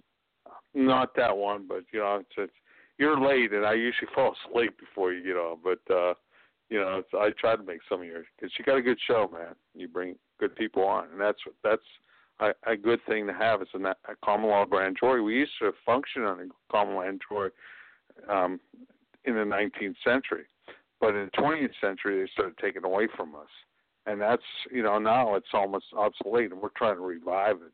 And I'm sure you talked to him and he gave you the information on it, but basically it means that it's just the common people that can overlook the elected servants, because their elected servants are getting out of control. Mm-hmm. And they need to put back in their places, put back in their boxes, because they're out of the box and they're out of control. And this election is proof of it. It's like if Hillary wins, I agree with Donald Trump. It's a rigged system. Right. Well, I tell you what, and I've been calling. He calls them the political establishment. I've been calling them the political class. Whereas, they don't serve us anymore, and it's more like they're the new oligarchy, and we're here to serve them. Right. And that's the way government goes. But even our founders saw it that way. They saw it happening years before it happened. They talked about it and says, if the people aren't vigilant, this was going to happen, and we're witnessing it today. That's why we got to stand up, and we got to get out there and say no more. And regardless of the election vote, because there's probably a good chance Hillary's going to get in there. It's up to we the people to get educated and stand up to these guys, because all these people need to be shut down. The district corruption, I call D.C. the district corruption, isn't going away one way or the other on this election. We got to start standing up to these people. Yeah. Bill Shapley called them the takers. And Jim, I have a question here, and that is there any signs that people could look for that's going to kind of signal to us that we're definitely seeing election fraud, especially electronic election fraud? Would there be any definite signs or signals for us that we can be looking at on election night to be like, yep, there it is, and we can kind of point our fingers at it, say, okay, this is something to look at, because this could be showing us that we're witnessing electronic voter fraud? You're asking me? Yes. Only when tremendous enough computer breakdowns is one thing. The powers at the top don't want it to be known, but a lot of times the local election guys there's a break, so they come out and have a smoke or whatever, and they're talking to the reporters. They say, yeah, we had a breakdown in there. It should be up in 15 minutes. That's one way when there's massive breakdowns in your city or anywhere. That's one way. But the big problem is if we could go down to the Board of Elections and storm the battlefront or whatever, and have enough people that say, okay, you're right here, count these two precincts. Even if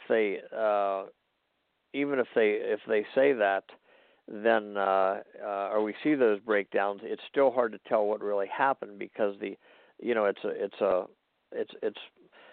hard to tell what really happened because of the fact that the vote is secret and we can't get at the ballots. If we could get at the ballots, then we could double count them that night, but that's not the way the system's working. So it's very hard to tell. And when there is a computer breakdown that they announce, that to me is a sign that something went wrong with them, because they don't want people to have any idea what happened, So, but anyway, so yeah, it's very hard unless there's a massive breakdown, and that comes out to the public through the news, through the election officials locally who are innocent, just running the software, who come out and tell the people. But yeah, it's very difficult. It's very frustrating, because it's like, well, everybody wants to play the game, and it's a baseball game or whatever. Everybody wants to have the umpire, enforce the rules, but you find out the whole game has been rigged in advance. They already know the final score. This is the problem with what we're facing. They've very cleverly taken it out of the hands of the American people. Jim, do you think we're going and to then have the a conspiracy contested? theorists were bringing up, right? So, say that again. Do you think we're going to have a contested election? Okay, I both two. I think two people were talking Go ahead, at once. Ed. I haven't. I apologize. Do you think we're going to have a contested election this time around? Well, if Trump loses and he sues, that would be a good thing. It would be good for him to sue all secretaries of state. Either way, do you think there's going to be contested? Oh, you think if Hillary loses? That's a well, good question. North Carolina already came up and said that if Trump wins their state, they're going to contest it, and it's such a close election. Do you think we're going to actually see a contested election like we saw with Bush Gore? Well, I hope if Trump loses, we do. If Hillary loses, we might. I hadn't thought about that much, but I guess there's a very good chance of it because Hillary doesn't want to lose and Trump doesn't want to lose. Both of them are very competitive. It seems like a different world from when Mitt Romney and McCain was running, where they really were so dainty, and that it's like, you couldn't even imagine them challenging things like Trump does. But I mean, as your guess is as good as mine, but I guess there is a better chance this time that it would be contested, where everybody doesn't just accept the result. But yeah, that's a good question. But I'm just guessing, but I think it is a better chance that it would be. What's really going to make me disgusted is if they came out and claim Hillary wins by a landslide, because one of the ways to try There's to no say, way to hell. I hope not. Because Trump is saying, he brought up the electronic fraud, but the media is basically saying to everybody, well, there's very rare cases of voter fraud, which is not what we should be talking about. Like people voting twice. So, and they've said, I've seen it in liberal media or mainstream media saying, if Trump loses by a lot, then he can't say there was voter fraud. Well, they're leaving out the electronic fraud, which I hope Trump gets back to. But in a lot of the speeches, he's still talking about the retail fraud, But, yeah, that's the thing. If they try to make it so, again, since they can publish anything they want, then if they say, oh, Hillary won North Carolina by 10 points, then people are going to, they're just going to say, well, so it doesn't matter. She can't say it's rigged because nobody could vote that many times twice. That's missing the point of they can electronically adjust the computer. So, that's the danger here. And I wish everybody doesn't want to face that they've taken so much of this out of the American people's hands. But they have. That's the essence of the problem, and why I need to just throw out the computers and get back to the hand count so that we know what happens, not that we're just guessing what might have happened. Yes. I agree with you. Yeah. So.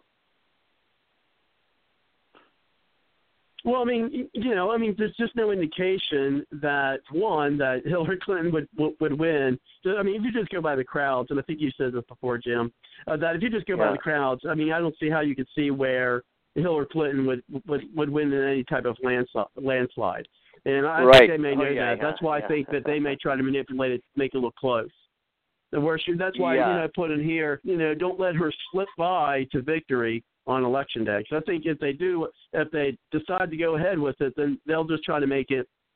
And here's one of my, make it look as if she just barely made it by 1% or whatever like that. Yeah. But my concern is that Trump. I hope Trump just does not concede at all. I mean, if they rig it, which we'll see. But if they rig it, I hope he decides. So you know what? I'm not going to concede because something's up. Right. I really hope he doesn't do that. Right. And if he does, and let's say just for to be the devil's advocate here, if Trump were to concede, if it comes to that, then it's going to be up to us to carry the reins and say no, we are not going to we're not going to accept this. Exactly. That's exactly what needs to happen, and we need to have that. If they dare to say she won, we need to have that 2 million man or worse march up on D.C. on the day of her inauguration. This will be getting like a lot of countries in the past in South America, and that where you actually don't have an agreement on who should be the leader of the country. That would be, but it's better to do that than to let all this deception and potential fraud go down silently and act like everything is okay. Exactly, which is my concern. And I've told people even for months, and even when we've been talking about this, is, look, I mean, we can't, if they do steal this, which is a real possibility, we can't, we can't. It can't be over. It can't be over. I mean, we just can't go back and be like, oh well, okay, we fought the good fight, we lost, now it's time to go back to our, our regular lives, this and that. No, that they're counting on that. They are counting that we do that. Right, exactly. That's when we need to fight harder. And we do need to take it to the streets. We need to go. I like your suggestion. That's what we should be doing in our inaugural address, is get out there and put a big march on. And beyond that, we got network. Go ahead, Robert. No, and I was just going to say, let's hope that the powers that be know there's enough people awake who are going to know that we're not going to accept this. Go ahead, Jim. Yeah, and also if we could then somehow get the word going that you run for your precinct in one of the major parties. There's no reason why the Democrats got to be communists for the rest of our life, but you run for precinct, and that's in the May of the even years basically. And then you go ahead and go to the county organizational meeting the next month, was usually June of the even years in many places. And then we put in new party leadership. Then we can change the candidates from the local to the national level if when you gain enough counties. And that's what we really need to do. That's a plan. And they're going to be worried about marches if they know we're also coming to take over their jobs by the precinct system. And, of course, then you'd have a network of people by email and maybe phone and whatever gatherings in communication with each other across the country. And that would be, a step forward from where we are now. But, we need to add to the letter writing and the yelling at them and the marches, that precinct thing, because then we're coming for their jobs, mainly the party bosses' jobs and the senators' jobs. And then they would then a lot would see a lot start to happen. The establishment would try to stop the common people, you might say, the everyday people like us, from taking over the system, but at least would be on the right playing field. So we're always promoting that. Network America, we need leaders in each county, and the ideas that come in by word of mouth that come in by email. But then once you get enough people in your county, let's say in a small county you had 50 people, then they would start to meet, and then you'd start placing people into every precinct in the area. So when you run on the May primary, you got a chance to win, and then when you win, then you're able to go to the county organizational meeting, which very few people have ever heard of, in June, and pick your party leader and the executive board. And that's what we're lacking, is being at those meetings and putting our people in those places in order to change the system back to a fair system, So if nobody knows how that works, or if anybody doesn't know how it works, I should say, there's a 6-minute video at networkamerica.org which gives the basics for how a precinct mobilization works. And one of the things I want to, bring up, because it came to mind, is, I remember back in 2012, when, after Romney, they thought, well, here's what's one of the theories about why the GOP coordinated Romney. They pretty much thought, well, let's go ahead and, and this is what a lot of the people thought as well, okay? It's like, yeah, let's go ahead and, put up Romney. That's who the establishment wanted. And if they don't win, great. We actually don't want to win the presidency because we want the House and we want the Senate. Okay, and and I think some of your rank and file, I hate that term, but some of your rank and file Republicans were like, yeah, okay, I get that strategy. Have Obama for 4 more years, and we'll have that. And people dislike Obama so much, we'll just have the House and the Senate. We'll get increases in the House and the Senate to offset Obama. Well, that didn't happen, did it? Right. I mean, what has Obama not gotten? What he's wanted. And so we can't do that. I mean, that can't happen this time. Yeah, it's like he had no opposition in key moments in the Congress. I mean, the GOP rightfully has been destroyed in people's eyes because they've been unprincipled. They haven't even stood up for what they say they were going to stand up for. They're Democratic exactly. appeasers. They're Democratic they talk the talk, appeasers they and really never bootleggers. walk the walk. Right. Exactly. No, That's all they do. They say something. They talk and they don't get it done. Yeah, and it's either one of two reasons.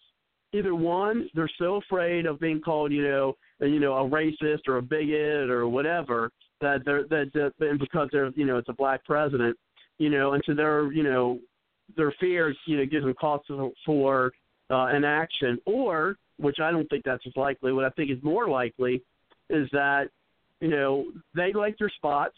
They think, okay, well, the people keep electing us in here as long as someone like Obama or someone like Hillary Clinton, is in the top of the executive branch.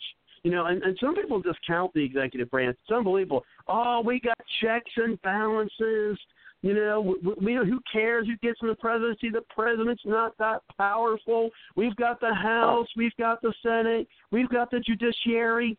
I say BS, because the executive branch, what do? They appoint the judiciary, okay?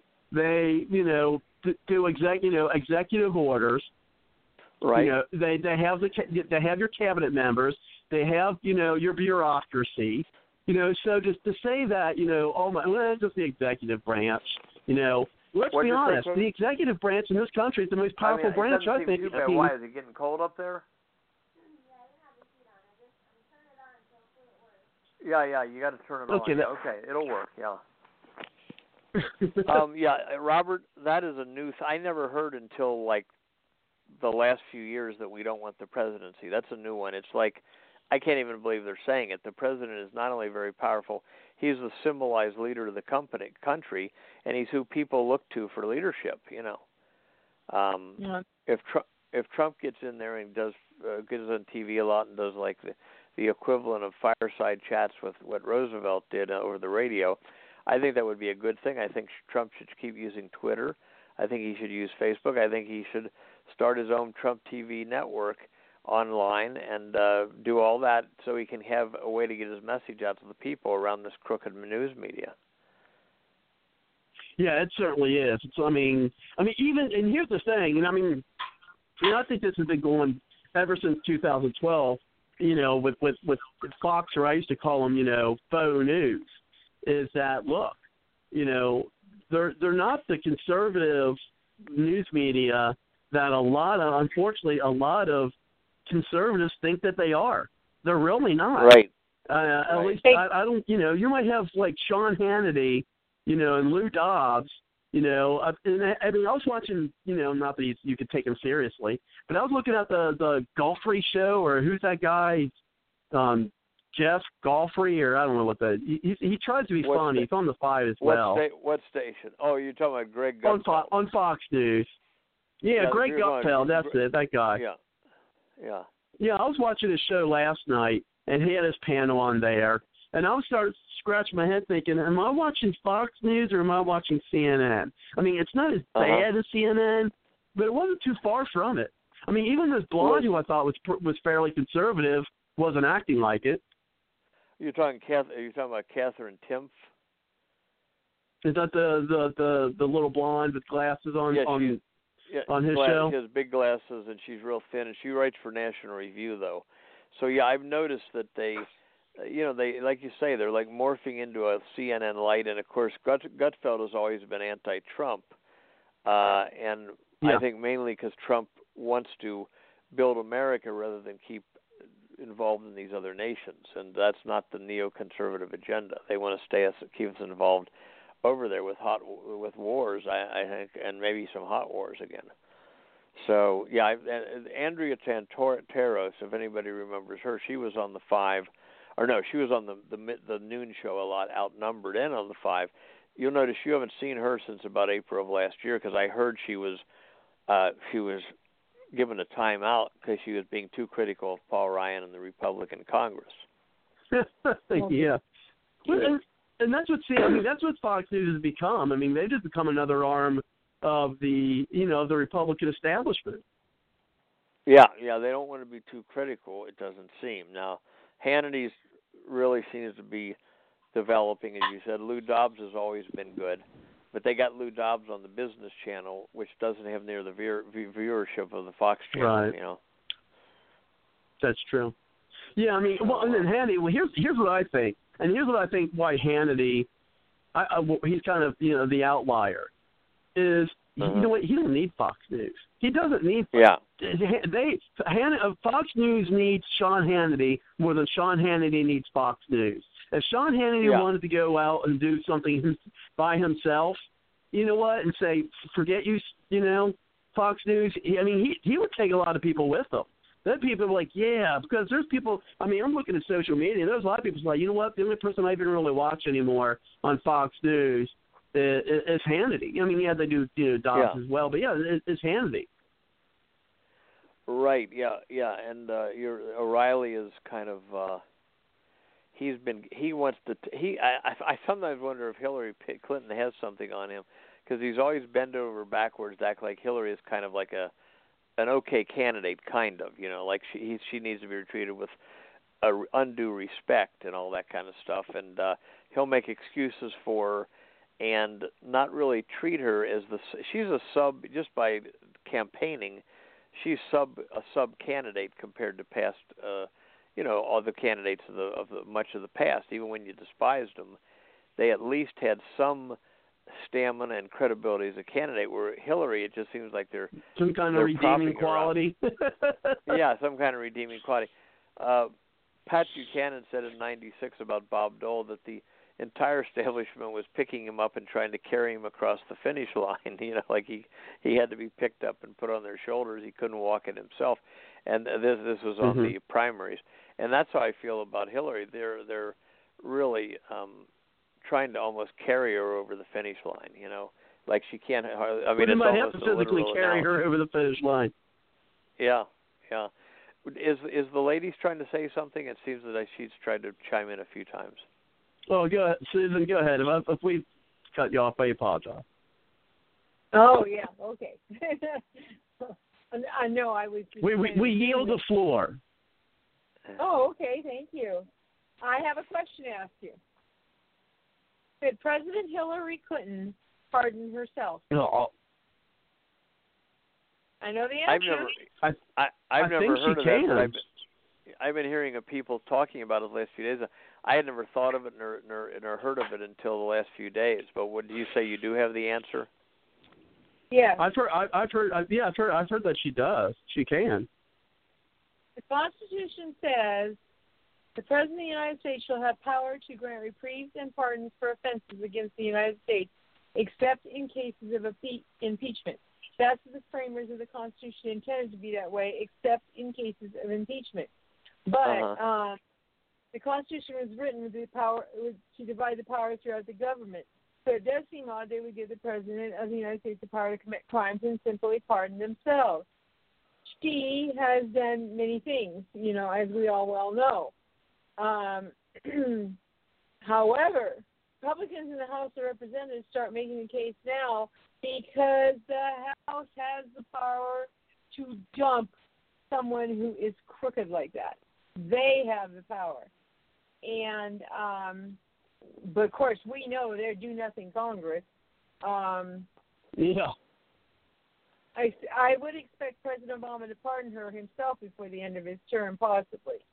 But here's a question, though. Let me ask this question: can they pardon somebody before they've been convicted? In other words, Hillary hasn't been convicted of anything yet. So I think that'd have to be. She hasn't even been indicted. She has to be indicted first, yeah. So yeah, okay. For actual or alleged misconduct as Secretary of State being investigated by the FBI. So when she was Secretary of State, she could issue a pardon for that.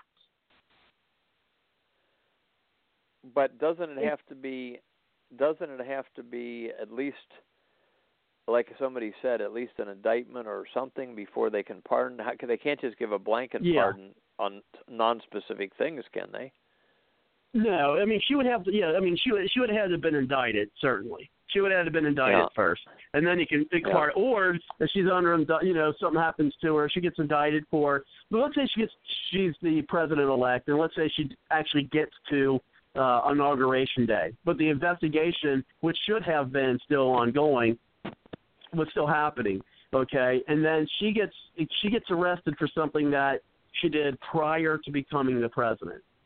Then, through my understanding, because it happened prior to her becoming president, she can pardon herself because of something that happened prior to her, because she cannot be impeached for something that she did prior to being president. Now, if she did something while she was the president, then she couldn't pardon herself from an impeachment because that happened during her president. Robert, I have to leave the phone for just a few seconds or minutes here, but I'll be back. Okay. Okay, just don't lose the line because in 8 minutes we won't be able to call back in. I'm not gonna disconnect, but I'm on a landline, so I can't carry it all over the joint. I just got to leave the room for a few minutes, so I'll be back. Oh no, that's fine. Should I mute the mic or should I keep it open? Robert. Well, the framers gave the House. They gave the House the power to remove a lawless president from office. And she is the definition of such a leader. That's why I said call Paul Ryan or email him and ask if we can count on him to lead the charge. Oh, yeah. Well, he didn't lead the person. You don't think Paul Ryan would do that, Dad? No. Oh, I thought Paul Ryan wouldn't either. No, I thought for a moment I thought she said Rand Paul is what I thought she said. No, she said Paul Ryan. It's like, come on. Oh yeah, Paul Ryan. He's not. He gave Obama everything he wanted. He's going to give Hillary everything she wants. If we stick with Ryan in the House Representative, he might as well say the Democrats got their guy in there. He has no balls. I'm sorry. Oops. Well, that's okay. We're not in Bard's Logic After Dark yet, but we're close.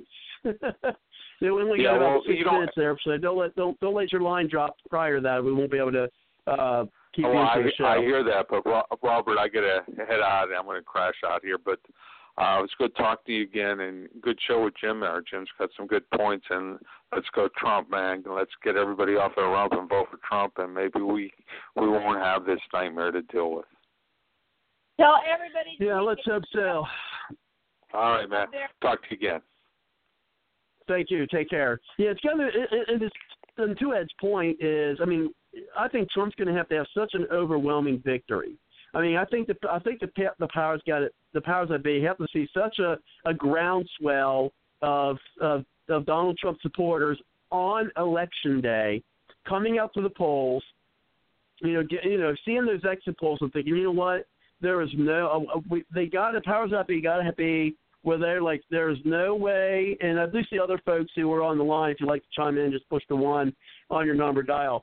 Where the powers that be are like, look, there's no way in hell that we can get away with rigging this election. We won't be able to get away with it. The people, they're on to us.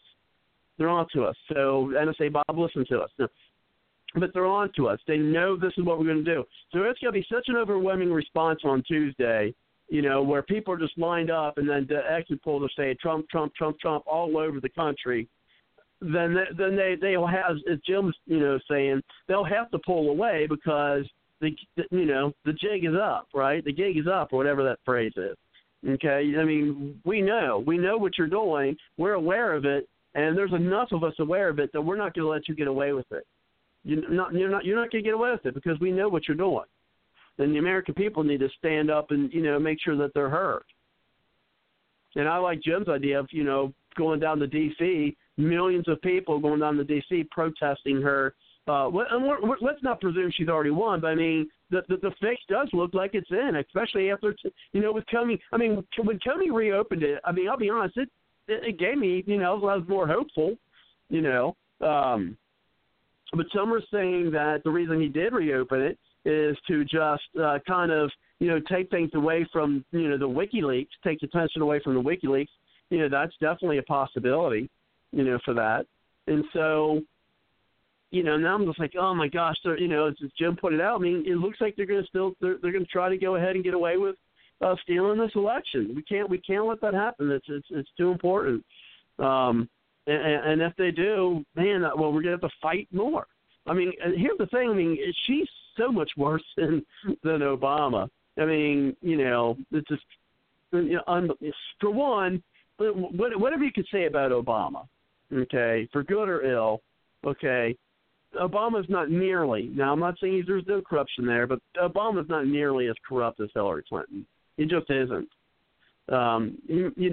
He just isn't. I mean, the Clinton cartel, I just kind of made that up right now.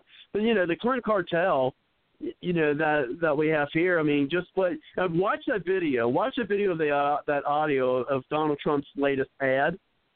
That 2-minute ad that I played earlier. I mean, watch the video. I mean, you can find the link here, on Blog Talk Radio on the page here for the show for tonight's episode. I mean, watch that video while you're listening to it. I mean, it's amazing. It's like, oh my gosh, and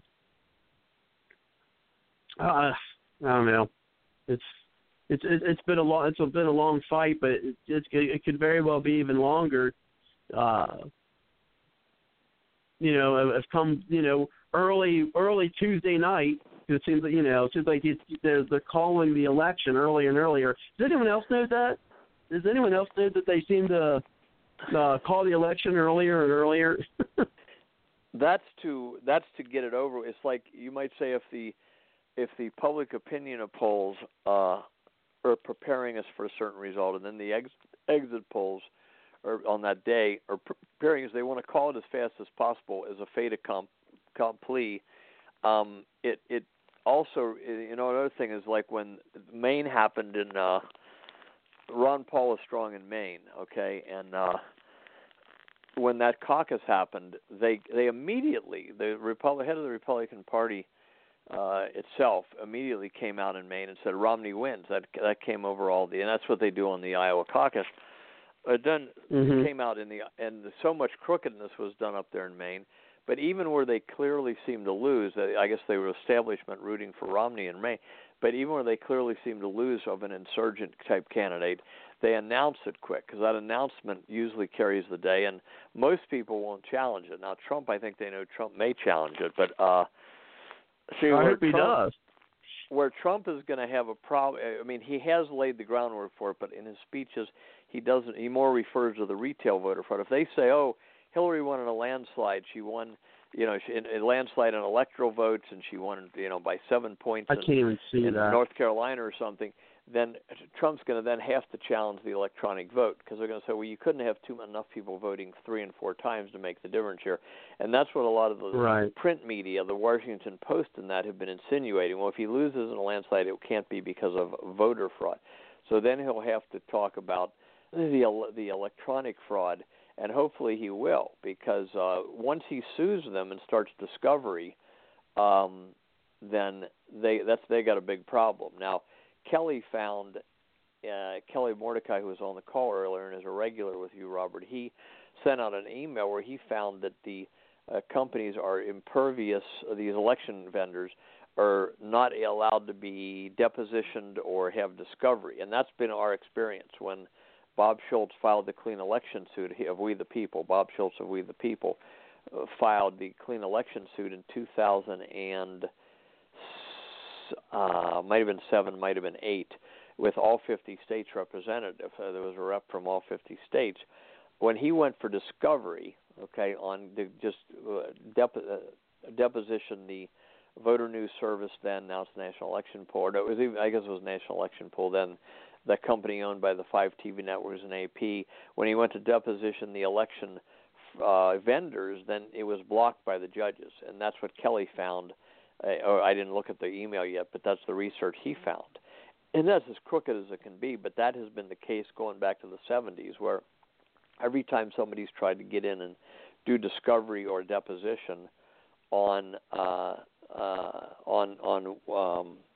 one of these election vendors, a judge has blocked it. Wow. Which is not good, but that's what's happened. So you might say we have an undercurrent if we think about it, like I mean, the Dukes of Hazzard was a comedy, right? But Boss Hogg wanted to control the city. And in the serious world, you might have had in this place the mafia. In this case, just a political machine. This other city, maybe just a political machine. They want to keep power. So as long as nobody is on a counterbalance, like they got the prosecuting attorney, they got the sheriff, they got the mayor. Until the citizens start watching, there's nobody to stop them from doing all kinds of illegal stuff. And that's what I think was happening in the vote counting industry, you might say. And now there's a wide awakening in 2012, 2016, so we'll see what happens. I'm still going to be amazed if they put Trump in. I mean, if they don't let the Trump victory stand, because they're going to be begging to have tens of millions of people say that the government is illegitimate, and that will mean people will drag their feet on anything they can with cooperating with the legal authorities, you know. Yeah, we'll have to make sure that we do that, because it's like, you know, we can't quit. I mean, I know we're sounding defeatist here, you know, on that. I mean, we could be popping open. Not planning on buying a bottle of this tomorrow, but you know, we could be popping open bottles of champagne, saying we the people finally did it. You know, we did it, and let's hope we do. Let's hope, as I was saying earlier when you were on the line here, that hopefully the powers that be will hear, like, look, they're on to us. They know that, you know, we're trying to rig this thing, and then back off. Yeah, and that's what I'm hoping happens, and that's why I'm partly tired, because just of the, you know, we had a big week in getting on our ads and all this type of stuff, but locally here. But this is a very, very bad sign that Comey, they're on Fox right now. I got the sound down. It's, I guess, a replay of Megyn Kelly, and I hate her. Comey's Sunday surprise. Well, this today, and of course, I don't know if you're aware of this or how seriously to take it, but the Steve Pieczenik guy that Alex Jones was giving publicity to, and a lot of people have heard of him. Pieczenik is claiming, as of like I don't know if you caught this or Robert or anybody else did, but on Friday and Thursday of last week, maybe Wednesday, he was claiming that there's a bloodless, silent coup to stop the Clintons from taking the White House, and he said we have acted, and the Clintons are not going to be allowed to take the White House again, and because they're, I guess, doing the reversing whatever blackmail they were doing on whoever. So with this thing with Comey, though, it looks like the Clintons have counter-couped the counter-coup. So that's why I'm a little bit apprehensive to see this thing happen today, because it is a stunning reversal, and it's like somebody pulled out mega threats or blackmail on the faction that gave Comey was backing Comey in doing this, you know. The Clintons are supposed to be famous for gathering dirt on people, but I always wondered about that, if they were any better than a lot of other people up there. But I wonder if they are. Maybe other people just haven't spent their life getting dirt on other people. But this thing today, I'm just saying, is very strange, and it makes me worry that I have a friend who's a Vietnam vet, about 70 years old, and lives in the Midwest, and he feeds me and others with a lot of information. He just recently comes up with astoundingly good information, and he's been telling me once. Now again, he and I talk this way. You might think it's over the top, but he said once the communists gain power, they don't want to give it up. You know, so we look at Obama and Hillary, and the Democratic dominant faction is Trotskyite communists, not Stalinists. Stalinists they like brutal, you know, killing people to get their way. The Trotskyists might go with a subtle legislative money way, and we believe that, you know, that's what the Democrats fit that description. Ron Paul gave a speech on the floor of the House in 2003 about the neocons. It's an 11-part speech about, you know, so, and in there he talks about this, that the neocons are really the Trotskyite communists, and he's not the only one. But anyway, whether you call them the communist or the corrupt liberals or whatever you call them, his point is they don't like to give up power once they got it, and that's why he doesn't think they're going to do everything they can to rig the election at all levels to keep Trump out, and that many of them would like to do that, but the question is, are they going to do it? Because the downside to that is if everybody thinks the election's rigged, they're in danger of eventual total exposure and losing control of the voting machines and everything else if the anger in America continues to rise. Now, if Trump wins... Yeah, we should go back to the hanging Chaz, I say. Well, if Trump wins, everybody's going to say, okay, well, the system wasn't fixed, and a lot of people go back to sleep. Oh, they didn't rig it. The people prevailed. They didn't rig it this time, yeah.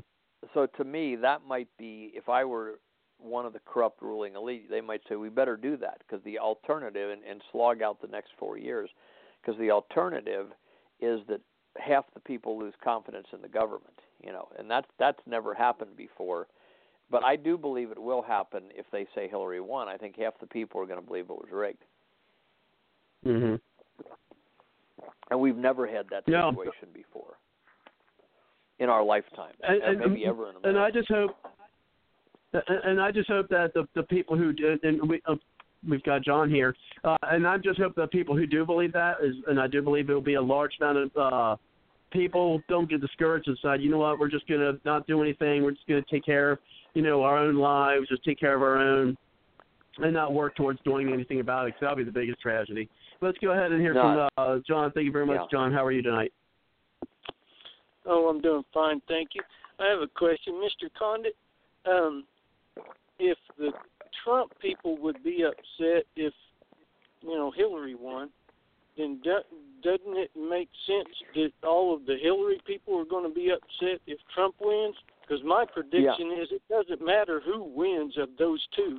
If Trump wins or Hillary wins, there's going to be so many people that are hacked off that we're going to have to deal with uproars anyway. We're going to have to deal with what? Uproars, people getting really upset and raising Cain and stuff because if the Trump wins, there's so many people on Hillary's side that makes up a respectable amount of the population that they're going to just throw a fit and raise all kinds of Cain. And then if the opposite happens, then all of the Trump are going to throw a fit. Because, see, I was one of those people who's caught in the middle. I didn't like either one of them, and I was looking for a third party to vote for.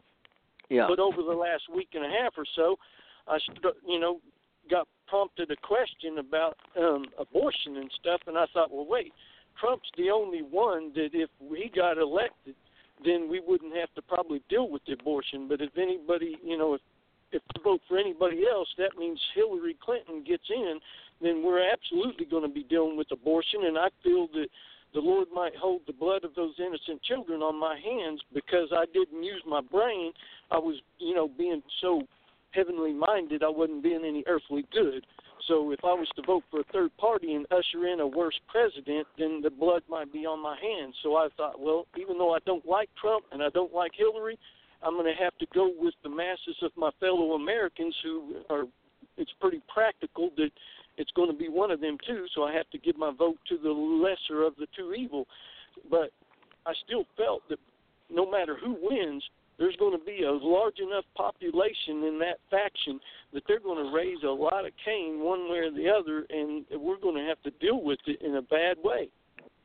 Yeah, I think that some people have been saying that George Soros will then rev up the agitators in Black Lives Matter and that to actually riot. Now, it seems like there's an element in the black community that can be moved to riot. It certainly is a small minority. Even in all the so-called civil rights uprisings, you generally have a bunch of paid agitators who, strangely enough, destroy their own black neighborhoods. That's the thing that never made sense until 1968.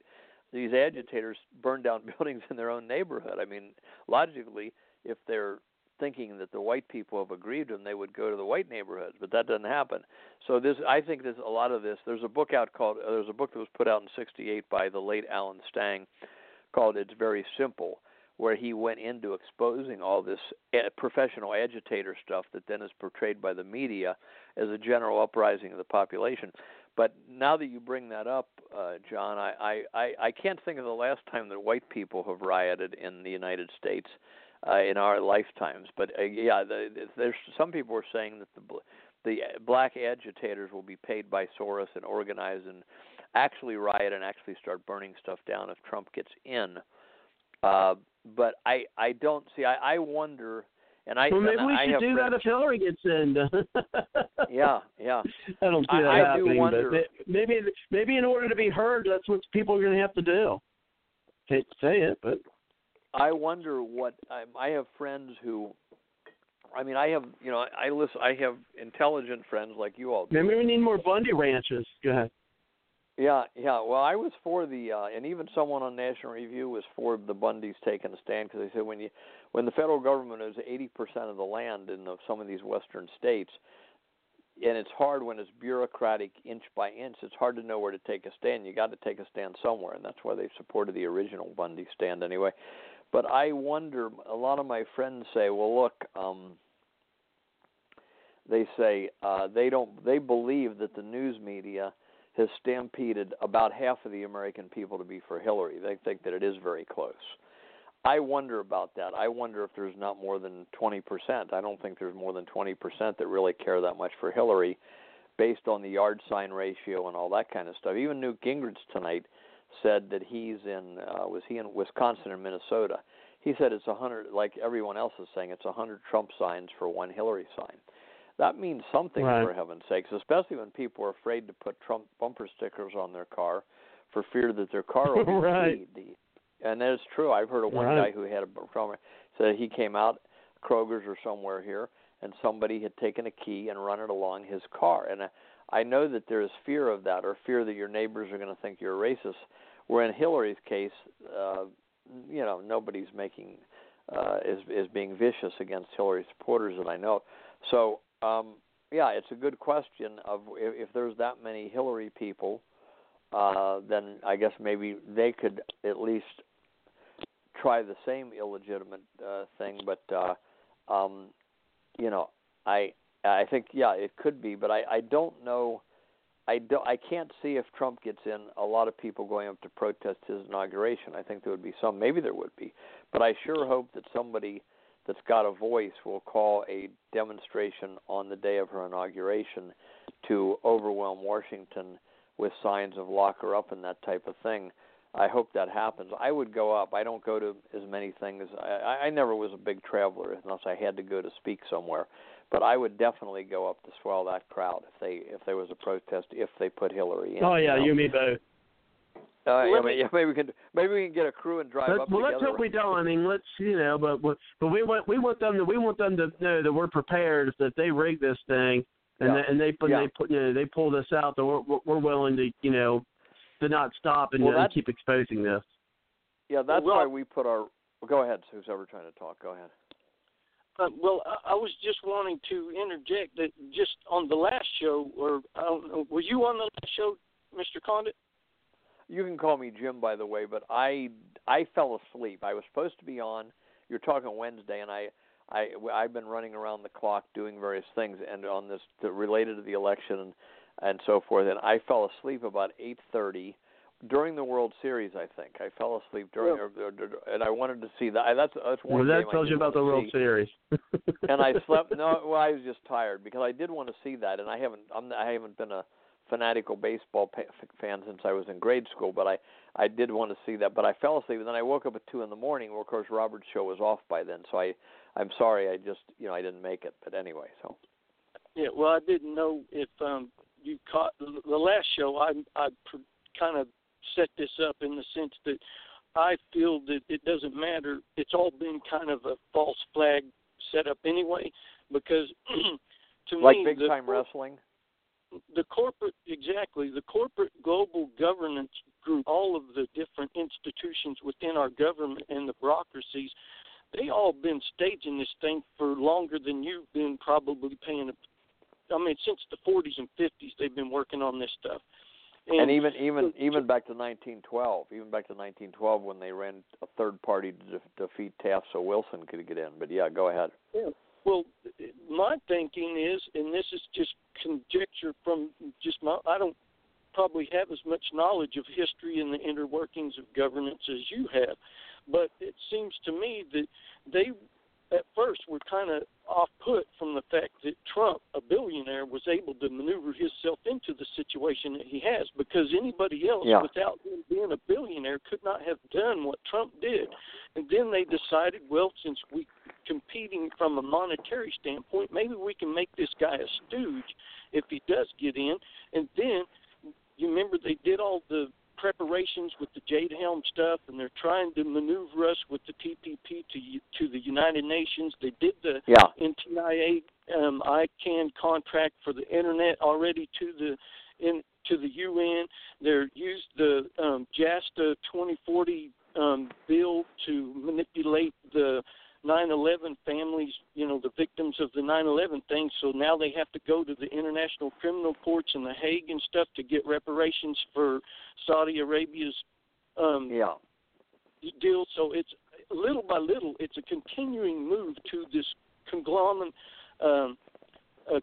condensing of the power to the UN. And I'm thinking, well, we know they are looking for an eruption to happen in America, that they can send the blue foot soldiers from the UN to assist our military here in America to help calm things down under martial law. This would be an excellent staging opportunity to do that.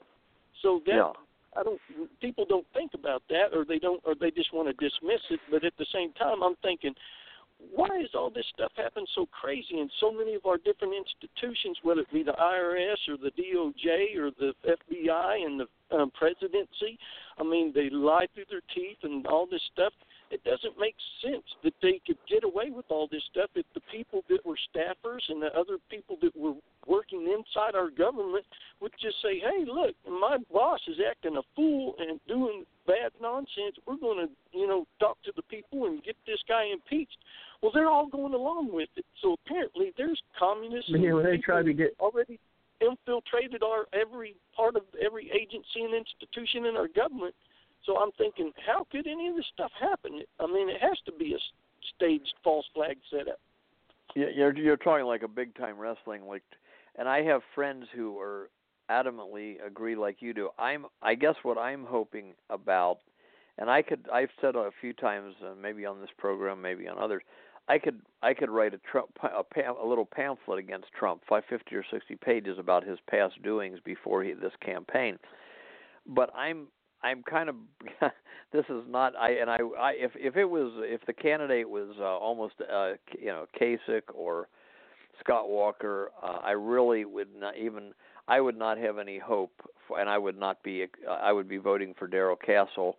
As this is how I felt about McCain, Romney,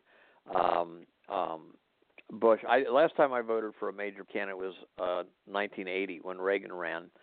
I even and since then I've always voted for a third party because I felt that they were being moved along by the shadow government. But I'm counting that, like I felt about Buchanan and Ron Paul, that Trump is going to he's speaking from his heart at 69 years old, and he is going to, like the Kennedy brothers, fall in the right direction on some things. And I know there's a lot of drawbacks about the Kennedys, and they made deals to get where they were, but they did attempt to start to put some things right, or they wouldn't have got both shot in the head. And that's a discussion maybe that would take up a whole show to debate that if some of the people disagreed. But I used to be down on the Kennedys in the 70s and 80s because a lot of the groups I trusted were really bashing them. But I'm not talking about Teddy. Teddy Kennedy sold out completely. But I'm talking about John and Bobby. That when they got up there, they did fall the right way and were trying to do some good things for the country, and derail the agenda that we're on now. At least that's how I look at it. And I have a feeling that Trump wants to do that too. Now, whether he's a total phony, if he's a total phony, then he's a tremendous actor, because when you see him giving these speeches, and like the speech you played before, Robert, was really great. Yeah. I mean, I couldn't have written any. Not that I'm the gold standard on writing, but I couldn't have written it any better myself. That speech. So either he's totally faking, which I hope is not the case, or he might want to do some of the things. Now the problem is when you're facing all kinds of blackmail, or if he's got any skeletons, or you're facing whatever, and you're also facing threats to your family. How many people will keep going under those circumstances? Like having to Perot. Yeah, Perot, again, Perot seemed to clearly, but no, I agree. Most of these things that I would, if we started back in 1912, real briefly, Taft did not want to lose. I mean, he wasn't in on it, but they ran Teddy Roosevelt, a Bull Moose Party, which was a ridiculous name for a party. He split the Republican vote and let Wilson get in. Wilson was blackmailed because he was having an affair at Princeton. He was the head of Princeton with someone not his wife. And in those days, affairs really meant something. Nowadays, it seems to me that when people get caught having affairs, their popularity goes up almost. But then that would have ruined Woodrow Wilson. And he went along with a lot of things. Even though if you look on the Internet, Wilson has some tremendous quotes about the shadow government. Wilson did not like what they were doing to him, and I often wondered if he was poisoned because, at the end of his career, he might have been, his end of his 2 terms, he might have been getting ready to fight back, and suddenly he fell ill with a near-fatal stroke that paralyzed him. And then through the 20s, you had normal Americans, Calvin Coolidge, Harding, Hoover. Then Roosevelt came in. He was consciously with the New World Order. He put what's on the back of the dollar bill, he put there, and did so many other things. Moving through there, Huey Long was a real guy. He was shot. He was the governor of Louisiana. He wanted to set the monetary thing right. He was a real guy, and he was shot because he was going to about to announce against Roosevelt in '36. Then you go through the 40s and 50s. So then I think the Kennedy brothers were normal people. John and Bobby, they were trained by their dad. They tried to do some good things. Nixon tried to do some good things, even though he was a mixed bag. Then I don't really look at. I'm going through now. Reagan had some good instincts and did do some good things. Reagan did do some good things. He also let the shadow government really intertwine. Whether he did it on purpose or he was just they were doing it while he was working on other things is somewhat debatable. But the shadow government really intertwined under him. Clinton was Buchanan. I felt was a real guy trying to do the right thing. I wouldn't agree with everything he did, and I certainly didn't agree with him endorsing Dole in '96. And Ron Paul, these guys got big crowds. Buchanan got big crowds, and Ron Paul got big crowds. These are people I think, and I don't agree. I certainly don't agree personally with Ron and Rand Paul on the legalization of drugs. I got a lot of friends my age. Again, I'm 63 now. I know people have taken up marijuana, and when they're 60 years old, they start smoking marijuana. Okay, everybody can get marijuana, but for the sake of the kids, especially the young kids, I'm for making drugs illegal and vice illegal. I'm making and you drive it underground, and then the people that really want to get it can get it, but you don't have it in the kids' face all the time like we do now and corrupting kids. Some of these kids getting hooked on heroin before they even started their lives, really. But anyway, and then now, again, Trump, the reason I went through that big litany, Trump strikes me, it's just a gut feeling that he does want to do some good things. I know Hillary's not going to try to do anything, and therefore I'm hoping that he gets in and does good things. However, I have a lot of good, well-informed friends that feel like you do, John, that no, this is a big play acting. We're going to get smashed either way, and I can't swear that that's false. I'm just hoping it's not true. I don't mean that Trump is play acting. I think they're taking advantage of the fact that Trump is not. He doesn't understand the inner workings of dealing with the staffers and the bureaucracy. And most of the staffers and stuff move around from one office to the other, and they're pretty much appointed. Yeah. So he's not going to get to pick his staff that's going to help run his office. He'll get to pick. But my point is he'll pick from a group of people that the oligarchy of multinational corporate global governance people say, here's your choices. That's what they do all the time. And then they turn around. I think it kind of happened with Pence, but I don't know. Well, what you're saying is turn around and take advantage of the fact that Trump. Well, you do have a point that Pence probably understands the situation a little better, but I don't know that Pence ain't right along with Boehner and Ryan. He's just playing along right now because he figures, hey, this is better than the gig I would have got if I didn't jump on this one. I think that you're right. Now, Trump would be able, of course, to pick the key people around him, but once you get outside of that inner circle of his staff, then you got thousands and thousands of bureaucrats in place. And one of the things that would have, this is insanity. They say, they can't replace these people. They're civil servants. Well, this is insanity. That means that you are stuck with people who don't believe in your agenda.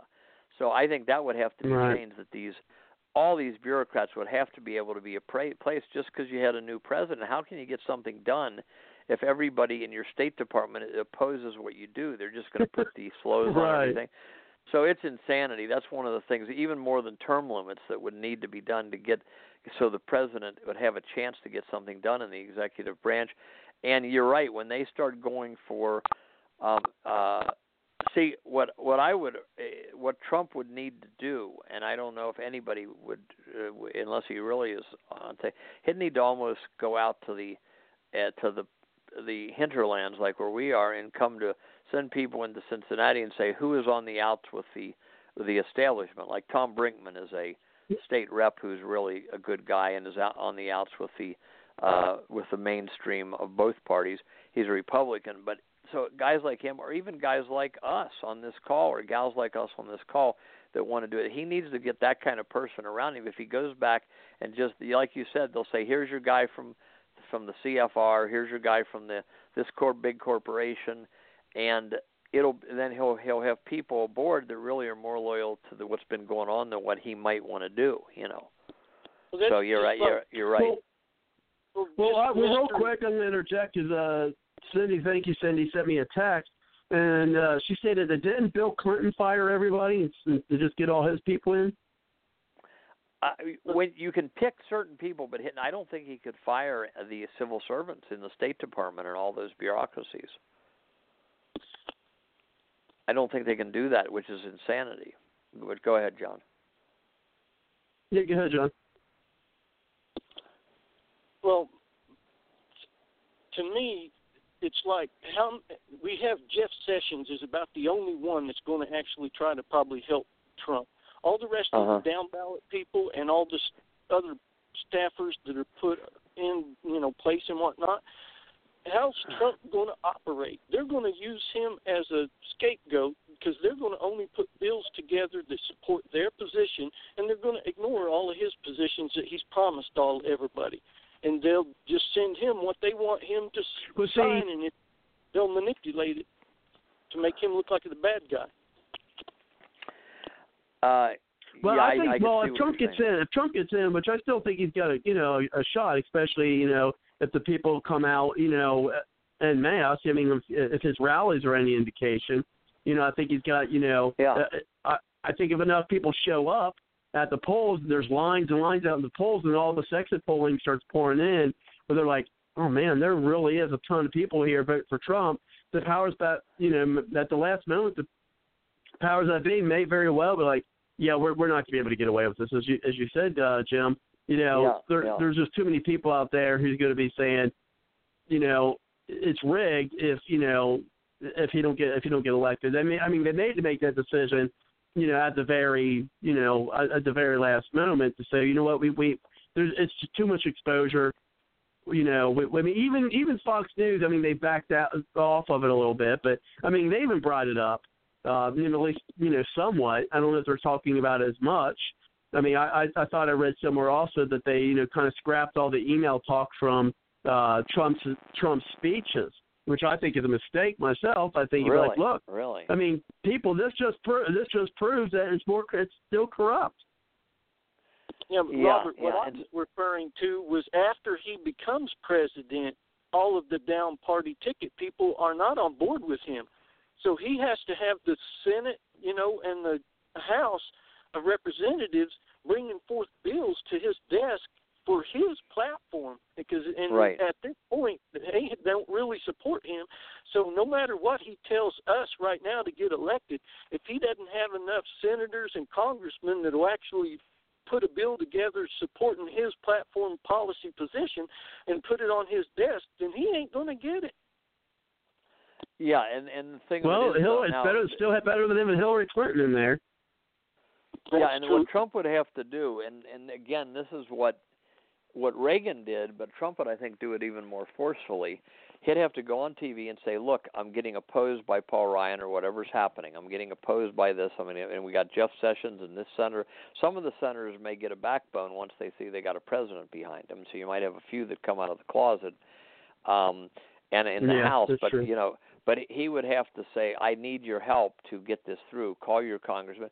Same time, he could be working the precinct system. And, of course, if just like Trump made the election issue the rigged election issue a front and center, and I give 100% credit to him for doing it in the sense that all of us have tried for decades to make it a big issue, and I don't think anybody could have done it but him.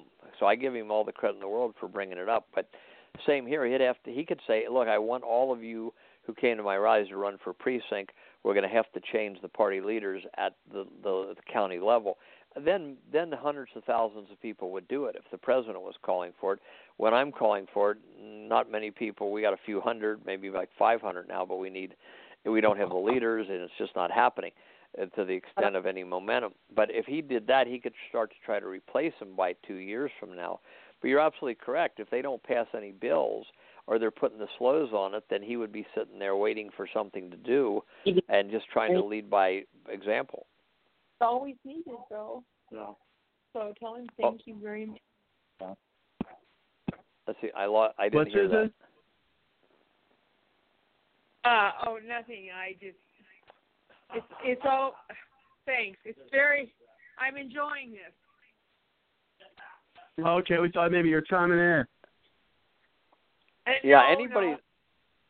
Anybody that wants to talk, by the way, that I don't know if people are intimidated because they hear people like me droning on at length, but I'm by anybody that wants to talk. I'm sure Robert, you feel the same way. I'm interested to hear any input because we're all kind of just guessing now at what's going to happen, and it is down to the wire. Right. It's kind of exciting. But we really, I'm still hoping. I have good hope that while Comey reacted to some pressure today, that there's a lot of pressure being put in the opposite direction on people to not steal this election from Trump.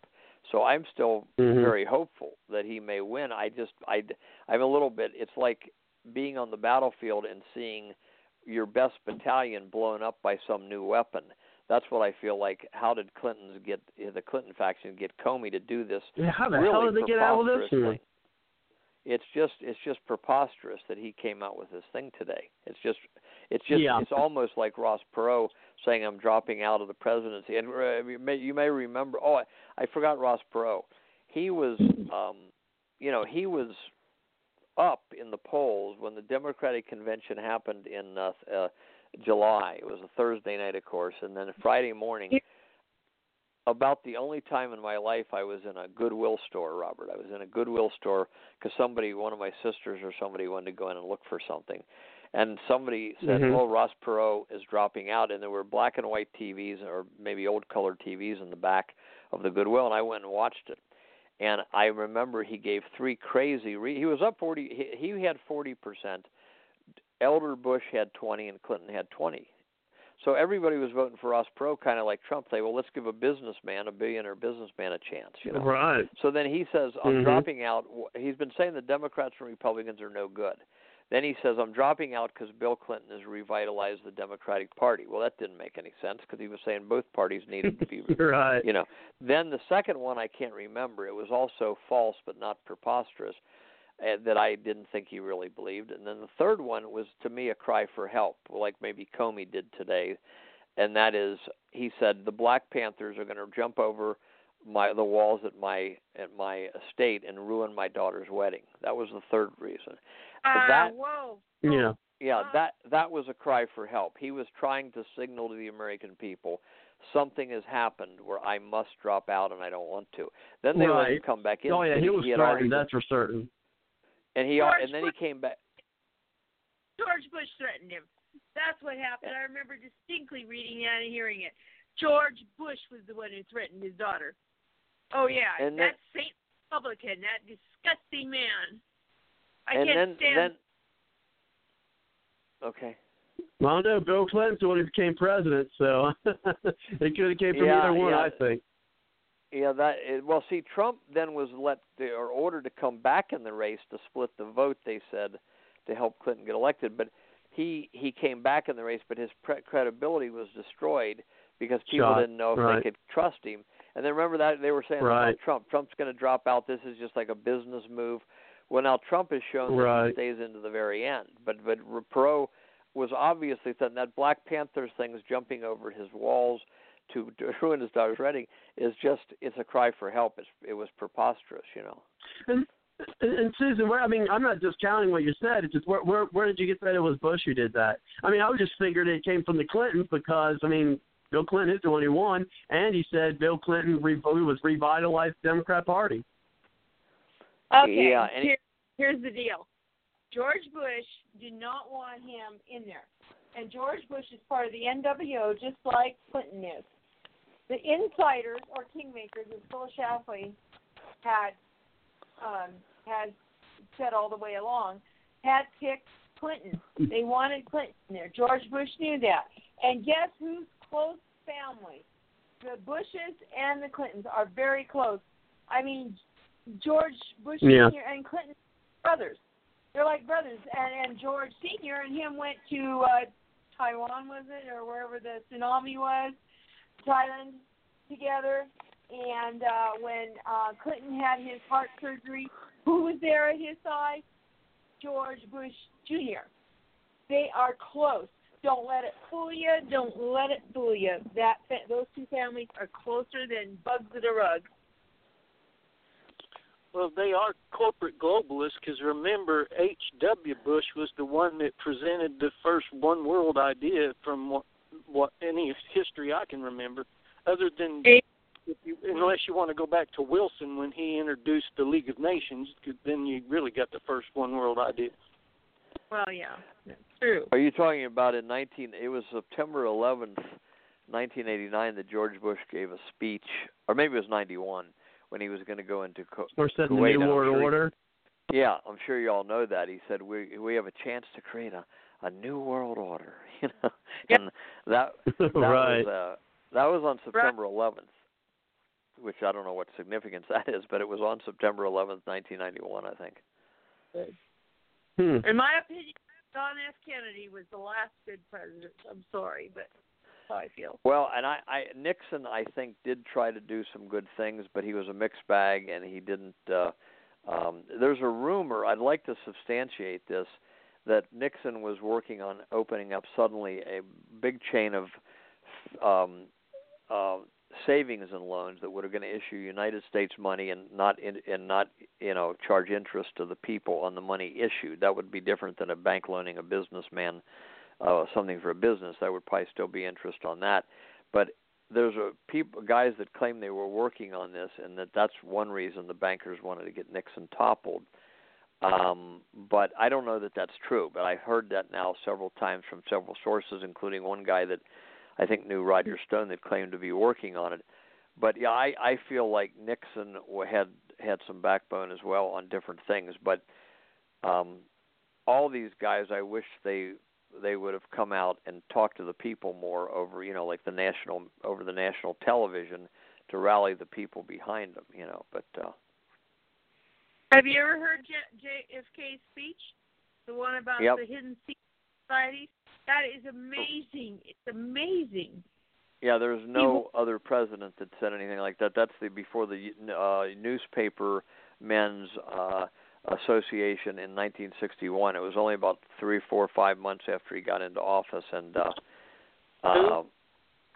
JFK gave the secret society speech about secret oaths, secret societies are anathema to our country.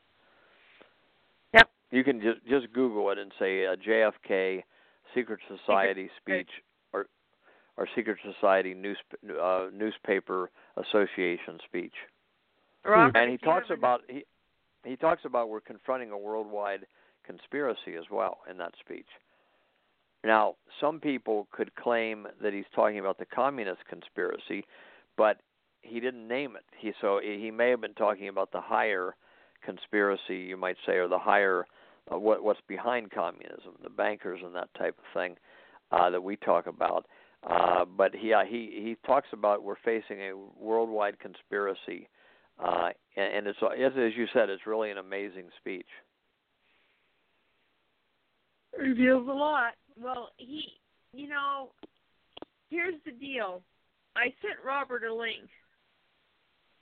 Did you get that last thing I sent you on the message, Robert? Yeah, let me open it up for you. It's about the... the ones that's got the mushroom cloud on it. Yeah, that Obama made, if Trump wins, he made. It says, where it says, so obvious Obama regime planning massive false flag terror attack on Monday. Hey, that's tomorrow. To halt a Trump victory and save Democrats from being indicted. This was an article that was written yesterday. This guy probably didn't know Comey was going to be doing what he did today. Yeah. Nothing would surprise me because I'm not saying it's going to happen, but you remember Northwood, right? What is that? Remember what? Northwood? Kennedy, Northwood, they wanted to do that. The CIA. Now, I want to say, though, that Carol Valentine, who's a good researcher, did a lot of research on the Northwoods thing, and she challenged the people that put it out, what are your sources? She could not find any sources for the Northwoods thing. She thought that might have been a made-up thing. But it's a thing where they have false flag attacks against the American citizens, and the CIA wanted to do this to, certain cities. They wanted to attack them and blame it on Castro because we wanted an excuse to go to war with Castro. And Kennedy stopped it. That's why the CIA hated him, because they did. Well, he stopped a lot of things, including he was pulling out of Vietnam. That's in the book, The Barbarians Inside the Gates, by Colonel Don Grand Prix, who died in the early 2000s. But Grand Prix has a chapter in that book where he was working directly for a guy who was working directly for Kennedy. So he was once removed. But his boss, when Kennedy sent the CIA over in 1962 or so to assess the situation in Vietnam, Grand Prix said 40 years later that he called his boss in and said, now I want you to go over there with them and tell me what's really going on, okay? So when he came back, then Kennedy was making preparations to pull our advisors out of Vietnam because he felt that it couldn't possibly be anything but bad for the United States. And another interesting point on that is that they, and this is where when you have this big bureaucracy that John was talking about before, all these kind of things, people testify to what wasn't true. But they said that, President Kennedy ordered the assassination of Diem, the president of Vietnam, or the president of South Vietnam.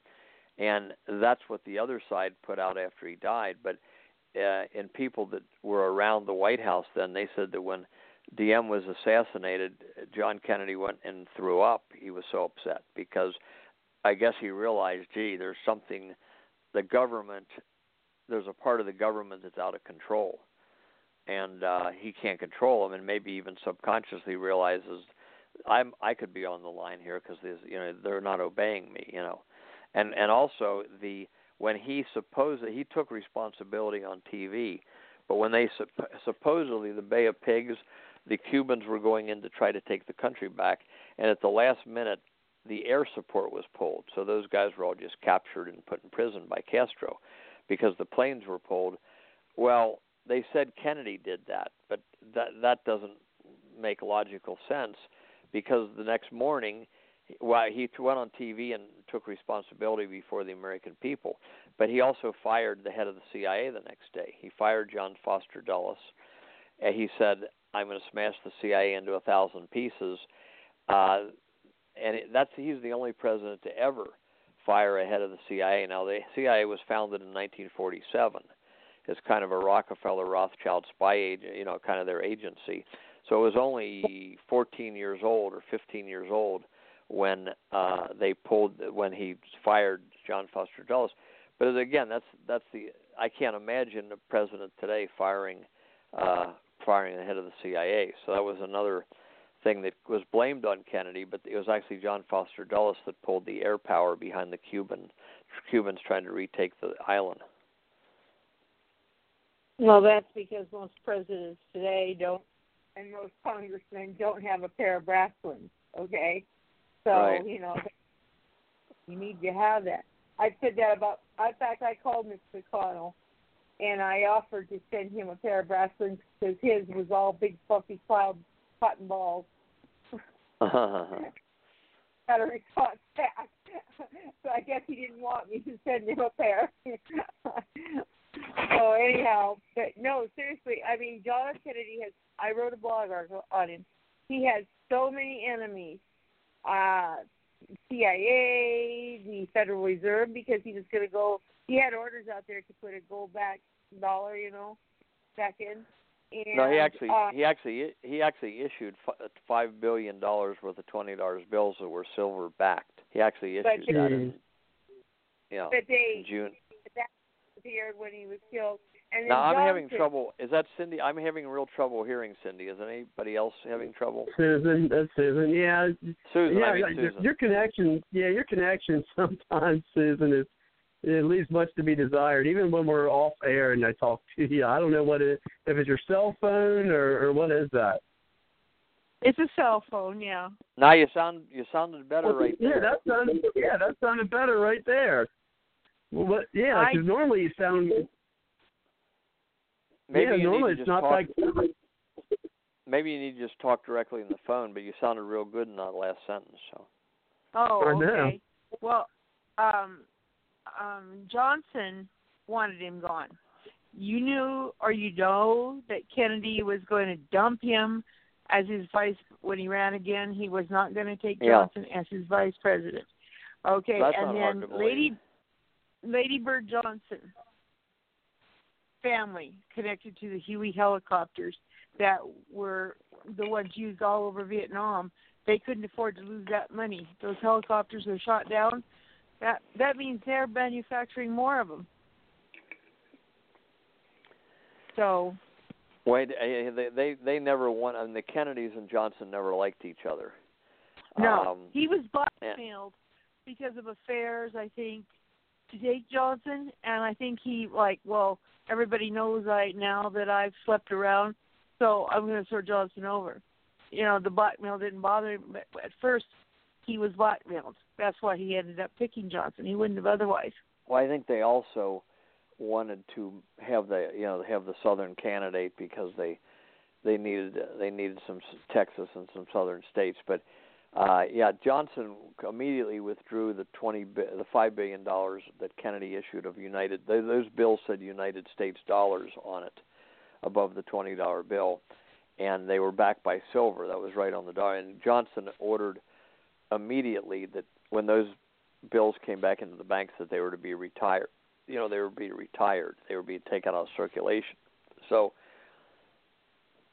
that was a big thing there. I surely wish I had one of those. They'd be worth money. And I wish and Susan, I wish we had actually more time. Unbelievable. That last hour really flew. The whole thing did, actually. So, because we only got 10 minutes of the show left, unbelievably enough. So, unfortunately, I'm going to have to start taking our closing statements for tonight. What I'm going to do is I'm going to give yourself, Susan, and John just about 1 minute for closing thoughts.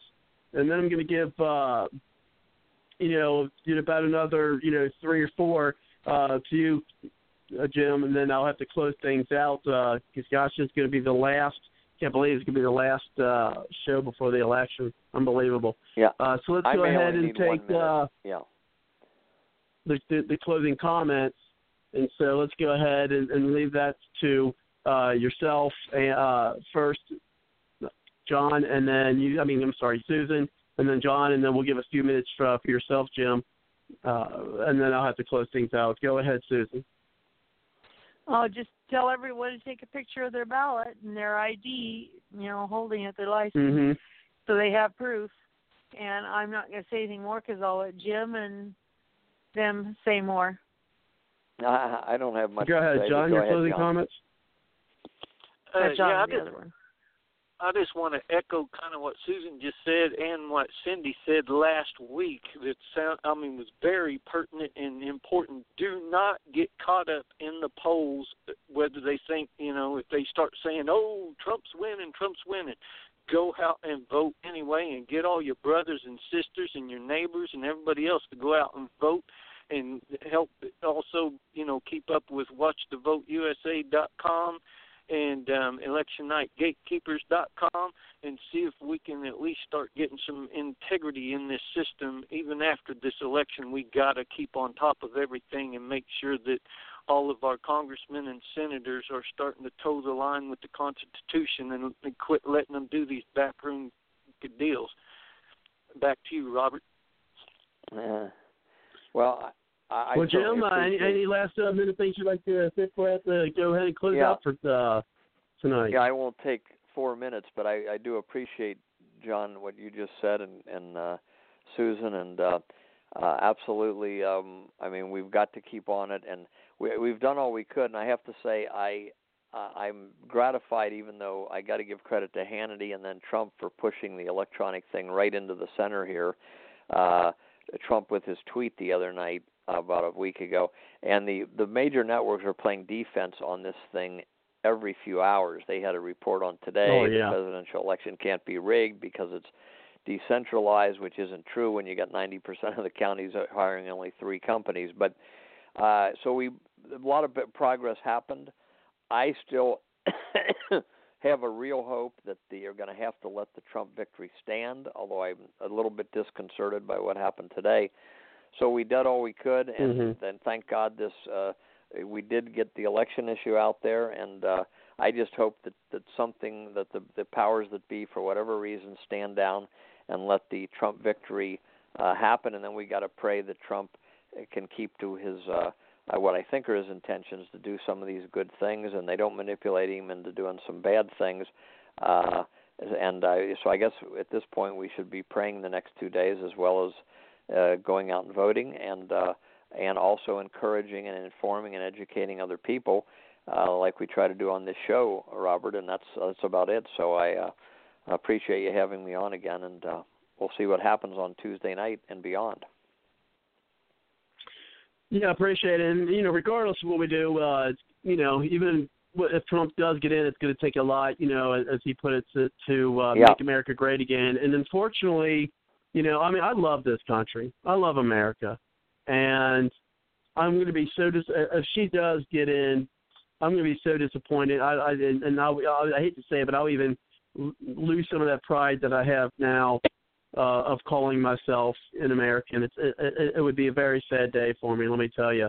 And that being said, is that we're not, and it pains me to say that I don't think we are, a great nation. Not right now, not where we're at. I mean, we've been covering the same topics and talking about the same topics and issues, as people on the show, for the past 40 years. What have we accomplished? I think, in my opinion, the last great accomplishment that America has had was back when we landed a man on the moon. I really do. I think that's the last great thing that this country has done, and look how long it's been. I mean, someone would say, "Oh, well, we got rid of."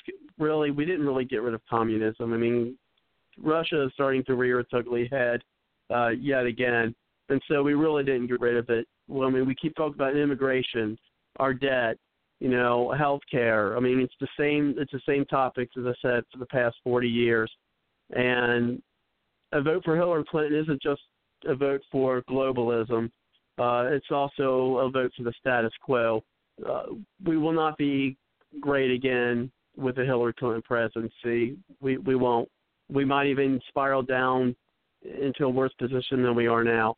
I mean, think of all the people who are past students and recent past students out there that had the promise of getting a college education and the career of your choice, based off of what you took in college, and now you're not doing that. I mean, that's something that's prevalent. How many people in this country now are living paycheck to paycheck? That's how prevalent. I mean, we still have diseases such as cancer that are, crippling people's lives.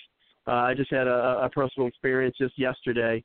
Last night, literally watched a sister-in-law of mine pass away right in front of my eyes from cancer. And so we need to be, we need to be able to move forward, and I don't think we'll be able to do that with a Hillary Clinton. And I think the first big step of doing that is, with Donald Trump. With that being said, folks, go out and vote. I think I used to vote like yourself, Jim, and you, Susan, too, third party. I'm not going to this time. It's definitely going to be for Donald Trump. I feel that folks go out there. If you believe in America, if you want America to be great again, you vote for Donald Trump. If you vote for Hillary Clinton or someone else, then you're just helping out the globalists. And with that being said, I'll have to close things out, and I will, of course, even though it's this important end night before the election, I will end it as I do every night, and that is with the song by Aubrey Ashburn. And you can hear more of her music by going to www.aubreyashburn.com. Take care, folks. Get out the vote, yourself, your friends, and let's hope we can move forward and make America great again. Take care, and good night. Night.